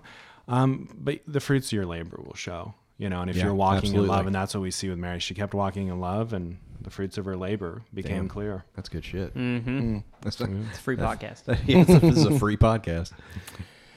Oh man. Did we answer Heather's questions? Well, I have one more question. I think it's important to address. Can you talk about the patriarchy's role in Mariology? The patriarchy's role. Well, I would say that in general, it's been pretty high. I mean, I think more feminist-minded Marianists are perhaps not the most common thing, and yet I don't think it's unfair to say that through church history, there's always been a glimmer of that.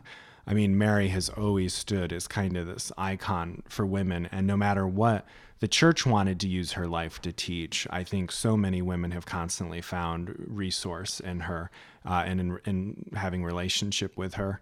And so I think the patriarchy is ever present, but I think Mary's story speaks louder if we're but willing to hear it. I don't think the patriarchy has covered it up. I think it's still there. I think we can dig it out and find all those redeeming moments and really hear Mary's voice. But you got to dig. You've got to dig, and you've got to get past just kind of the expectations of perhaps what you've been raised with or heard before. Well, and that's, I mean, I think that in my experience, I even, as I said, I looked to that story of Samuel, but my first impulse, partially because of the training I've received and just the culture we live in, is to scan her story into his instead of the other way around. And then growing up, Mary is simply just the literally the vessel for Christ. That's it. That's that is her role, which is interesting. That entire versions of Christianity were excommunicated because of the controversy between the Theotokos and the Christotokos, or whatever. I can't ever say it correctly, but Christotokos, or however you say that. Yes, yeah. So that Nestorianism Once you two get a controversy, right? I know. It's, gosh, it's so beautiful. Speak Greek to each other. But no, like that controversy. Like, we want to just pretend that she's just the thing that gets us to Christ, but like she's the thing that gets us to the other thing. Yeah, exactly. Yeah, but like she's the thing that caused entire groups of Christians to be outlawed from the rest of the faith. Yeah. I mean, that's amazing. That we've just ignored it and allowed it to go, It is. unspoken. I'll have to jump in a little. It is important that whole was, of course, over whether Christ was human or Right. divine. Yeah. And so it wasn't so much just about her, but she did get a very big shout out because of the Yeah. decision that he was truly the Son That of was God. nice of Cyril, wasn't it? Yeah. That was cute of him. All right. But the oldest, just to throw out there real quick, the oldest documented prayer to Mary pops up before Constantine, which just for all of our lovely Protestant listeners and those who are oftentimes raised to think that like liturgy, Eucharist, Mary, none of this existed till after Constantine, we do discover it all long before. And don't forget the Proto-Evangelium, 140 AD. Just saying. Constantine fucked everything up. My Thanks, God. Constantine. Constantine's why we have Trump. If you want to be You can draw technical a about line it, there. you could. I'm drawing that line. All right, so let's talk about We made it how far into the podcast? let's talk about Heather's questions of how should Mary play a role in our modern prayer lives, and is she an intercessory or what role does she play in where we're at now? Yeah. I mean, at her core, she is the mother. And when Christ died, we know from the Gospel of John that he looked down at St. John and he said, "Behold your mother." And he looked at his mother and said, "Behold your son." And I believe that Christ looks at his mother and says, "Behold all your children." And that's just kind of been the traditional belief of the church, is that her role is as mother. And what was your question again? How do we connect with Mary? Yeah. And then does she play a role in our modern prayer lives? Yeah. Well, I mean, I think that's up to everyone's choice, of course. But for me, she does play a part in my prayer life because it's just so natural to me. And it was natural to, when you look through the Hebrew Bible, you'll notice whenever a king is mentioned, the Queen Mother is mentioned. In the Psalms, we're told that the Queen stands at the right hand of the king, and the king in this psalm is believed to be God. And his queen stands at his right hand and is robed in the gold of Ophir. In the book of Revelation, we have her standing on the moon with the stars over her head, and she's giving birth to Christ and like kicking Satan's butt all at the same time. And so she is constantly present, and wherever Christ is, Mary is present because Christ took his flesh from Mary. And we believe that when Christ ascended, he maintained his humanness. Yeah. And then, of course, for those who are, communion is important too. One can't deny that the body and blood of Christ we receive in communion somehow links us right back to Mary. Yeah. Because if it's his true flesh and true blood, well then where'd he get it from but Mary, if we're at least looking through traditional theological beliefs. So I think Mary is constantly there to support us. I think, do we have to pray to Mary? Does she have to be a part of her prayer life? No, probably not. Does our own mother have to be a part of our life? No. But I think most of us want them to be, at least if the relationship works out. And with Mary, the promise is that it will always work out. And that's what makes her so amazing to me. That she's that mother who will be there regardless. Nothing's going to scare her off. She's seen it all. She's been there. She stood at the foot of the cross and she experienced Christ's crucifixion right along with him. Yeah. And if you don't believe that, I just think you have to talk to a mother. And any mother that's seen their kid murdered before their eyes will tell you they were murdered right there with their kid. That's how it works. Talk to a black mother. Exactly. I mean, that's watched their son get gunned down. Yeah. And for holding a cell phone. And that's who Our Lady is. And she was never the same from that moment on. And in that moment at the cross, she became the mother of the church. The Catholics teach. And Christ basically said, here she is. She's here for you to love all of you. Yeah. And I think that's really amazing in a religion that is so patriarchal based. And we typically see God the Creator and as a father, or so many do. And it tends to be very male gendered. But then here is this mother figure who's eventually, according to Catholic belief, assumed into heaven and then crowned queen and has this coronation. But she doesn't have her coronation until her life is over, until she's successfully walked through that progressive journey, and then Christ crowns her, which of course is nothing different than we all hope for on some level. Sure. And then we get to turn around and kind of throw those crowns at Christ's feet. But I believe that Mary keeps hers on because, come on, she's Mary. The best way to think of Mary, I like to say, I saw a Cher show once, a Cher concert, and I've always loved Cher. And it literally ended with her, like they put her on this little board thing with like a church window arc behind her, and then they floated her all throughout the room. But I just thought, like, I mean, that's Mary. I mean, she was in gold, just like the lady in the Psalms, the gold of Ophir. And here was Cher coming at each of us. But that's just what Mary's doing. She's always constantly coming with her love and giving us an opportunity. And for people who have had their heads beaten over with Christ in a way that is not Christ-like, I think Mary can oftentimes start to create a little bridge. Yeah, She can absolutely. say, no, see my real son, see my true son, yeah. not the one that people have told you about, but the one that I raised, the one that I, broke the rules so that I could have, the one who broke the rules during his life so that you could be free. And that's the Jesus that Mary wants to give to us. And then, there's always this, I think, this fear. Well, like if we pray to Mary, does that mean like do we got to pray twice as much to Jesus? And how do we work all this For every out? Ave And Maria. yeah, how do we keep this? Do I keep a chart? How does this work? And the best response to that is what son doesn't want his mother to receive love and praise? There probably are sons out there like that, but there's either a bad situation with the mother or that's probably a son who hasn't quite developed as much as they need to. But Christ is Christ. He has no worries. Like he's God incarnate. If we believe the creeds, Yeah. he can handle his mother getting a little love and praise, knowing that it just leads people closer to God's holy ways. Yeah. Nice. Well, and I think especially for this podcast, for a lot of the listeners who are struggling in that space, particularly regarding prayer, on to whom am I praying now? I just don't know. Yeah. What does that even mean?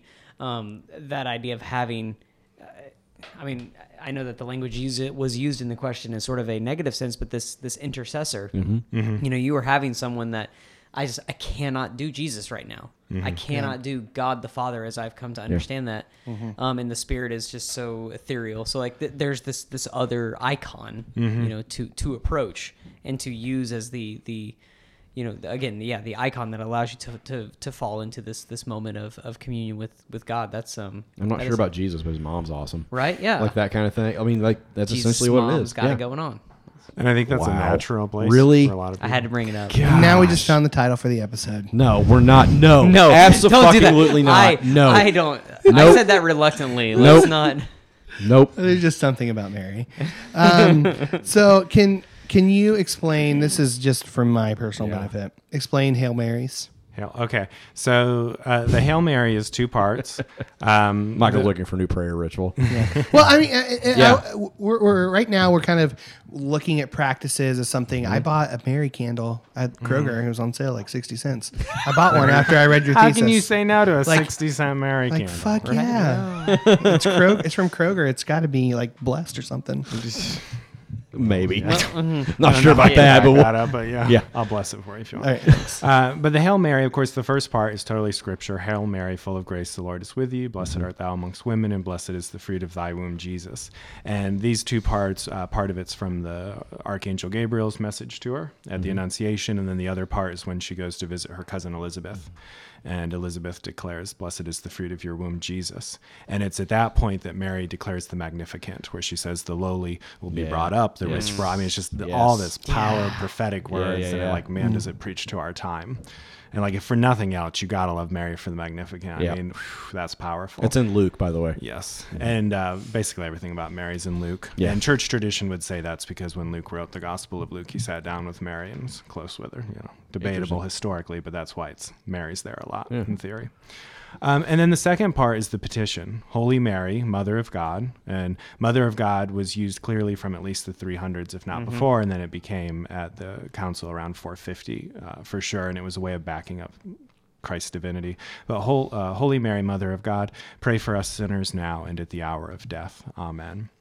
And the idea here is pray for us sinners, first acknowledging weakness. And I tell you, I prayed this prayer for about 4 years saying, pray for us lovers now and at the hour of death, because I just couldn't deal with the sinner. From what I had come from. Well, you've and been what I told had that dealt your with. whole life. Yeah. And Yeah. it was so linked to my sexuality, and it was just hard to know what that word meant. And it took about 4 years to come back to finding the beauty of that word and the human acceptance, like how human it is just to admit It's a that. tricky word, But There's it a is, lot depending of fucking on what baggage you've with that done. word. Exactly. Yeah. Yeah. now and at the hour of our death, amen. And now and at the hour of our death is because who doesn't want their mother nearby if they were passing when they could? Yeah. I think that's a pretty common human experience. As we grow older, we lose our parents, and then we're reaching the end, and people oftentimes say, oh, if I could just, see my mom or dad. And so there's this natural desire, if Mary is our mother because of Christ's sacrifice and because of her journey with Christ and giving us Christ, then we want her to be present in our lives and at the hour of our death. And the pray for us is just this idea that whether we're dead or alive in Christ Jesus, all are alive. And there's one united family of God, and that death cannot separate us.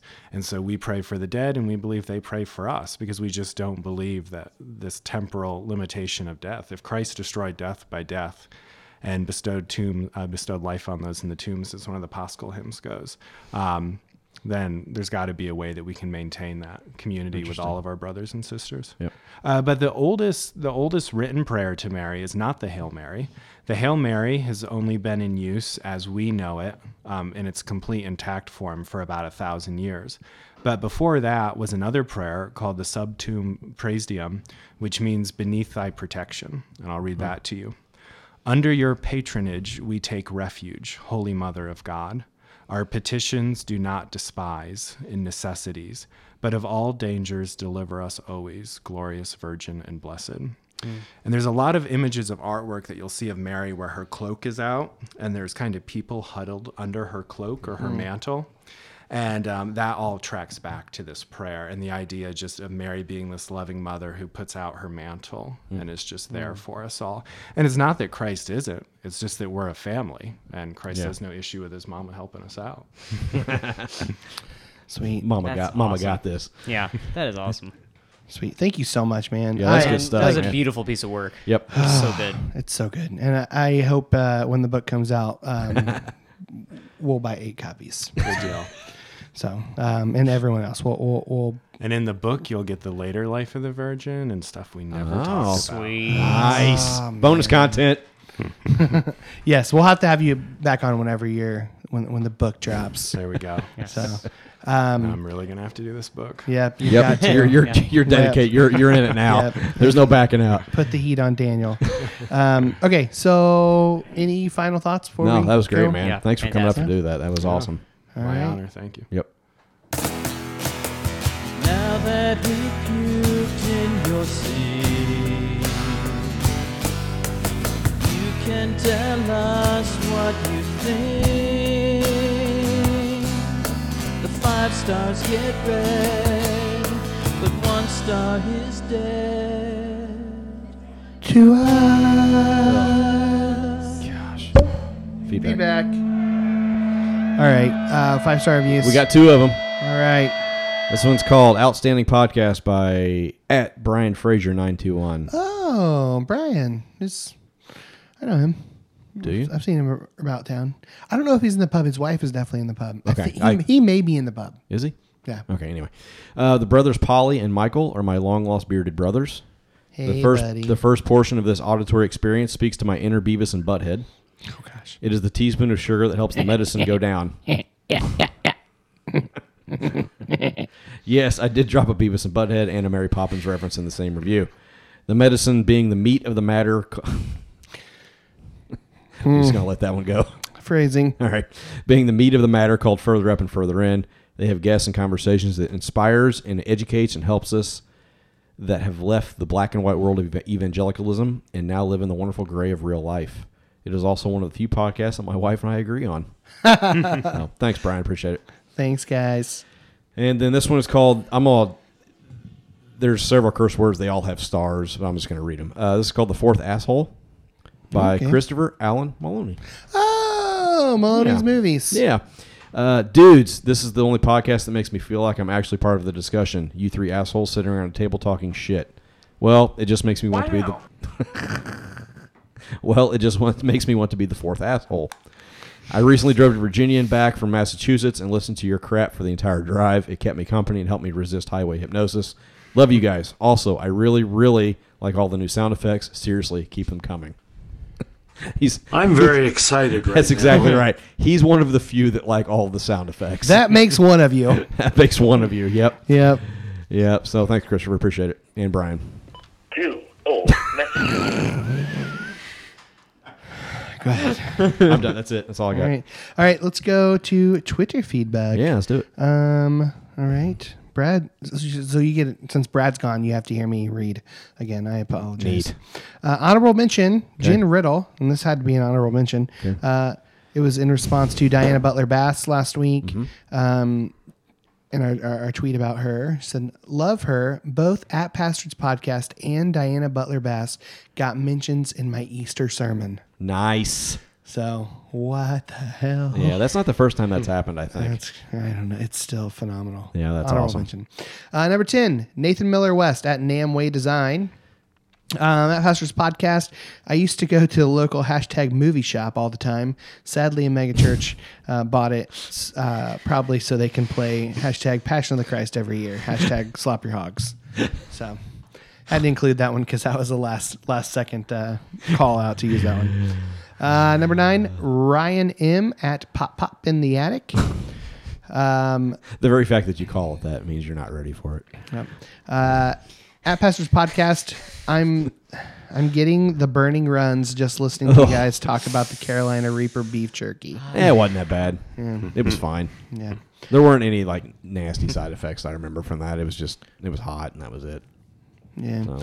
Coming in at number 8, Stephen Dunn at Steve Dunn's Beard. Or maybe Stephen Dunn's Beard. I might have wrote that. No, I think that's a direct. It's Steve Dunn's Beard. Is it? Okay. Yeah, it's a direct copy. Indiana natives that are Cardinals fans are gutless bandwagoners Ugh. at me all day. I'm not doing this with him. I already added him. I'm not doing this with him. Nope. At Pastor's Podcast, hashtag Slop Your Hogs, hashtag Go Cubs Go, hashtag Takes Hotter Than MJ. Does he realize the Cubs aren't in Indiana?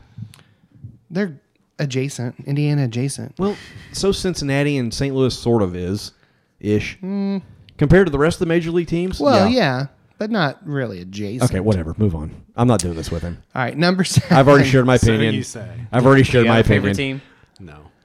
Yeah. The Royals. They're a little gay far priest. away. So. I'm a gay priest. Yeah. Sports just don't make it into the top What of my house. are sports? Oh, that sounded like inappropriate. What are sports? Water sports? Yeah, there you go. Okay. All right, number 7. Maybe that's something different in the gay community than it is anywhere else. I'm not really sure. I don't think so. I don't know. I'm just going to leave it alone. Doubting Thomas. Okay. Faster Than Gravy. Okay. At Faster Than Gravy. Okay. At Pastor's Podcast, I listen every week. One week you have me ready to abandon faith. The next I'm ready to reconsider my faith. Neat. Hashtag fuck you guys. Hashtag but seriously, I love you guys. Hashtag but seriously, fuck you guys. Hashtag slop your hogs. I'm not really sure how to feel about that whole thing. Yeah. Kind of a mixed bag there. Yep. Number 6, Brian Frazier. He's back. Hey. He gets a Twitter mention. This was unplanned. At Pastor's Podcast was disappointed this week when none of you had hashtag soul withering diarrhea. Yeah, that was kind of too obvious. That could really be about any week, if we're honest. All right. Number 5, 69th Twistered at Turd Named Alley. This is a thing now. It's a thing. Grateful for guaranteed laughs on Thursday with at Pastor's Podcast. You guys are the best. Hashtag slop your hogs. Hashtag get in the pub. Hashtag Dollar General podcasts. Yep. Number 4, Eugenie Bauman, ex litigatrix. I have to look at it. It's not that. It's liturgic. No, stop. Tricks. Just no. She used to be a lawyer. Now she's training to be a priest. So that's all you need to know. Oh my God! Just read it, Michael. All right. One of my favorite episodes with one of my favorite authors of all time. It's a good day. Yep. In terms of at Diana Butler Bass. Yep. Number 3, Kelly Weber at Kells_Schwell. Yeah. Listening to at Pastor's Podcast interview Diana Butler Bass. Heart. Hashtag mind blown. You guys got to listen to Schwell. I'm telling you. Yeah. It's good stuff. Get in the Schwell. Yep. Well, we haven't really talked about it on here. We talked Yes, about we it in did. our bonus content. Oh, we did. That's Yeah, right. it's bonus content. Yeah, the Schwell. Schwell.com, I think, is their website. False Honey's new. It's Kathleen Falsani and her best friend Kelly Weber, who's training to be a spiritual director also. I think she's a teacher as well. I'm pretty sure she is. Anyway, It's an audio magazine. It's good. It's a podcast actually, but it's an audio magazine. They put out like 5 or 6 episodes every week or so. Yeah. Like different lengths of interviews. They have things called meta-tations. I really like those. Those are so good. Yeah, the last one was like 4 different mantras that Thich Nhat Hanh mentioned. Yeah. It's just really good. It's just a lot of different types of content. So, All right. Number 2, Christopher Maloney at Maloney's Movies. Am I the only one who likes all the new sound effects? Yes, you are. Yeah. These are what make me laugh the most. Don't you dare stop. Don't you dare. Thank you for being a friend. all right, that's enough of that. Down the road and back again. That's enough, Michael. All right. I And see. then I could talk Golden Girls. Okay. Let's Sports, I can't. No. Time out. No. Golden Girls. Damn What- it, Daniel. What are you, Daniel? Are you So how about the Cardinals? you let me guess. You're not a Rose. You're not a Blanche. I'm a bit of a combo. I feel like. What are you? I don't know. I mean, Are you Dorothy? I do have a lot of Dorothy, but I do have a bit of Rose. I wish. I'll just admit it. It's raining men. Hallelujah, Just- it's raining men. Just putting it out there. I'm very excited right That's now. great.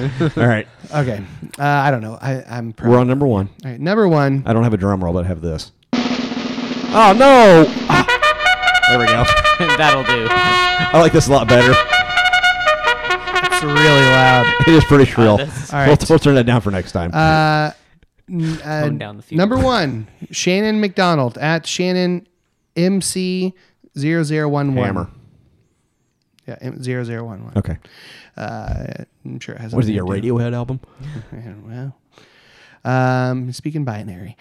At Pastor's Podcast, sitting on my Casper mattress, eating my Blue Apron meal, looking at my Squarespace website, wishing I was at Dollar General instead. Hashtag rethinking life choices. Well done. Hashtag sponsors need to get woke. Hashtag slap the hogs. So, Well done. That's awesome. all right. Hashtags. Oh, wait. This song is from Laura Beth, mutual friend. very so nice. here we go. Okay. And Haley, Little Shop of We Horrors. paid close attention and we wrote them all down. Now it's time to decide our Hashtag. Yeah. Haley's coming up on a Turd Talk. Turd Talk soon. Nice. Yeah. Awesome. Be good. All right. I've got Josh as classist. I've got hashtag It's American Chinese. You literally just hit the mic with your forehead. No, I hit it with the headphones. hashtag again. It's American Chinese. Hashtag Great Wall of America. Hashtag Matt Damon and the Great Wall. Yes. Hashtag You Have to Stand Up with Pregnant Women. I don't even know what that's from. What is that even from? on the bus. Stand up for. Oh, God. Okay, yeah. It's more of like a Subway Okay. specific one. But Hashtag Cat High Five. Hashtag I'd be really sleepy. What was that from, Ethan? That had to do with Eating catnip. catnip. yeah, catnip. I I also think that have- actually makes you. Doesn't that make you more hyper? Yeah, it makes you hyper. That's all right. I've got hashtag Michael's catnip. Hashtag a little metallic and stiff. Got that one. Hashtag a tail up front.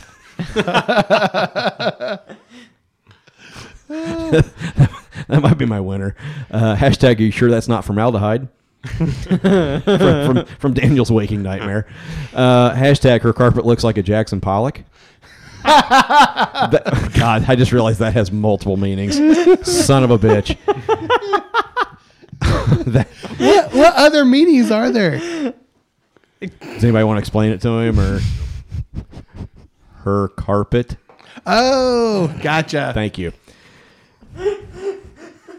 Okay, Got it. That's now my front Got runner. it. Hashtag weakest set of bars ever. And then What was that from? That's from the rap. the rap, mixtape. the mixtape, and the Happy Meal. Oh, we could do hashtag Happy Meal mixtape. That's one we could do. That's a good one. Hashtag and then hashtag people named Ox. Not a fan. Her carpet looks like Jackson Pollock. That was totally unintentional. Yeah, it was actually. Yep. All right. Gets better with age. It's a fine wine. I've got a hashtag Dick Fitzwell. It's Richard. It's Richard for you. Richard Fitzwell. got a hashtag lots of catnip. Hashtag deep itch. Hashtag easy to push it in. Hashtag hashtag metallic and stiff. Hashtag Michael's handicapped. Or Michael's handicap. Those are two different things. Sweet Lord. It's tripod. Hashtag Stephen Roach Esquire. There might be an actual @ somewhere, probably. He might have a Twitter. This is from the Foofy. Hashtag old and still going at it. There you go. Hashtag explain Hail Marys. Hashtag Mama's got this. And then here at the end, hashtag gay water sports.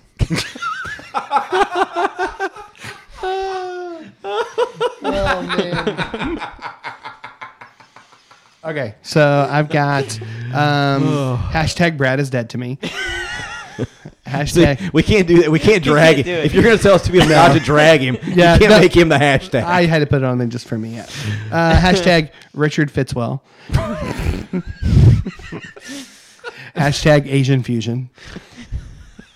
Hashtag come for the content. Nope. Nope. I'm X-naying that one. Hashtag all Well, it all jangled up. depends. Hashtag thunderclap. Hashtag tripod status. Hashtag get in the bed. Get in the bed. Hashtag speak Greek to each other. And Good catch. That was good. hashtag water sports. And hashtag the fourth asshole. And hashtag Jesus' mama's got it going on. Nope. Nope. We're not doing that. You know that's the winner. And that is not the That's title. the winner. That is not the winner. If it's not the hashtag, Okay, it's so the title. Of mine, I would go with a tail up front, or her carpet looks like a Jackson Pollock. Those are my two from mine. What do you have from yours? Metallic and stiff still really is pretty great. Mama's got this is apropos. Dick Fitzwell is great. I like Richard Fitzwell. Although I really do love the Jackson Pollock reference. That's pretty great. What was the full Jackson Pollock? Her carpet looks like a Jackson Pollock. Or you just like carpet like a Jackson Pollock. Carpet like a Jackson Pollock. We could do that. Oh man. That's pretty on brand. Do you have a vote? I do not. No, I'm just That's staying. probably better for you. Better to stay out of this one, yeah. Okay, well, is that what we want to do? Yeah. Carpet like a Jackson Pollock. All right, so if you listen to this episode in its entirety, hit us up on social media with the hashtag carpet looks like a Jackson No, Pollock. carpet like a Jackson Pollock. Carpet like a Jackson Pollock. Yeah. POLLOCK. Yeah. Pollock. You can hit us up on Twitter at Pastors Podcast. At Pauline and Matt. At the JM Casey. At Father Daniel Stores. Oh, you Yeah. changed it. You did change it. You did change it. I have it in the show notes for sure. At Took me a FR Daniel Stores. Yeah, sorry. Yes, Yeah, the abbreviation. FR, Daniel STORRS. Yeah. I don't know if I follow you. I do now. Oh, Yes. there you go. So Don't do much on there. I'm a little boring. I'll be honest. you're on Instagram though, right? Yeah. Yeah. Don't know what that is either. It's between heaven and Oh, earth. between heaven and earth. Yeah. Yeah. Good stuff too. Lots of icons and yeah. So hit us up And with pictures the of hashtag. and pictures of his It's Father handsome ass. Daniel what? Stores. STORRS. There we go. Okay, we're also on Facebook, facebook.com/Pastards Podcast, Instagram, Inglorious Pastards. Closing time, subscribe, rate, and review us on Apple Podcast. Check out our website, ingloriouspastards.com. Support for this podcast comes from listeners like you. Support us on Patreon to join the Pastards Pub, get access to our spin-off podcasts, Hymns of Reconstruction, Turd Talk, Pub Crawl, special music, buy us around. And Come for the even- bonus content. Buy us around and even help shape the content of this show, like Heather Giandria. Yes. Giandria. Yeah. And Sarah Kahn. Come Yes. on. So go to patreon.com/Pastards Podcast. With that, any closing words? Nope, play this bitch off. Thanks for both of you for coming Yes. and helping out. Yeah. Thank you for having me. Appreciate it. It was good stuff. Yeah. I got a lot to think about now. Check out our friends, the Twisted Sisters, on their Apple Podcast feed. Who? Never heard of them. Twisty Sisters. Just Google that on jizzmuzzle.com. Jizzmuzzle.com goes to our website. Yeah. I was going to say, just don't rent your house out to that website. Yes. Don't rent it. Or us, actually. Don't rent your house out that. Yeah. Just a terrible idea. Yeah, we are looking for a location for the next live show, Yeah. so we won't leave any Jackson Pollock stains. We promise. As far as you know. We won't put that in the contract, at least. Don't use a black light.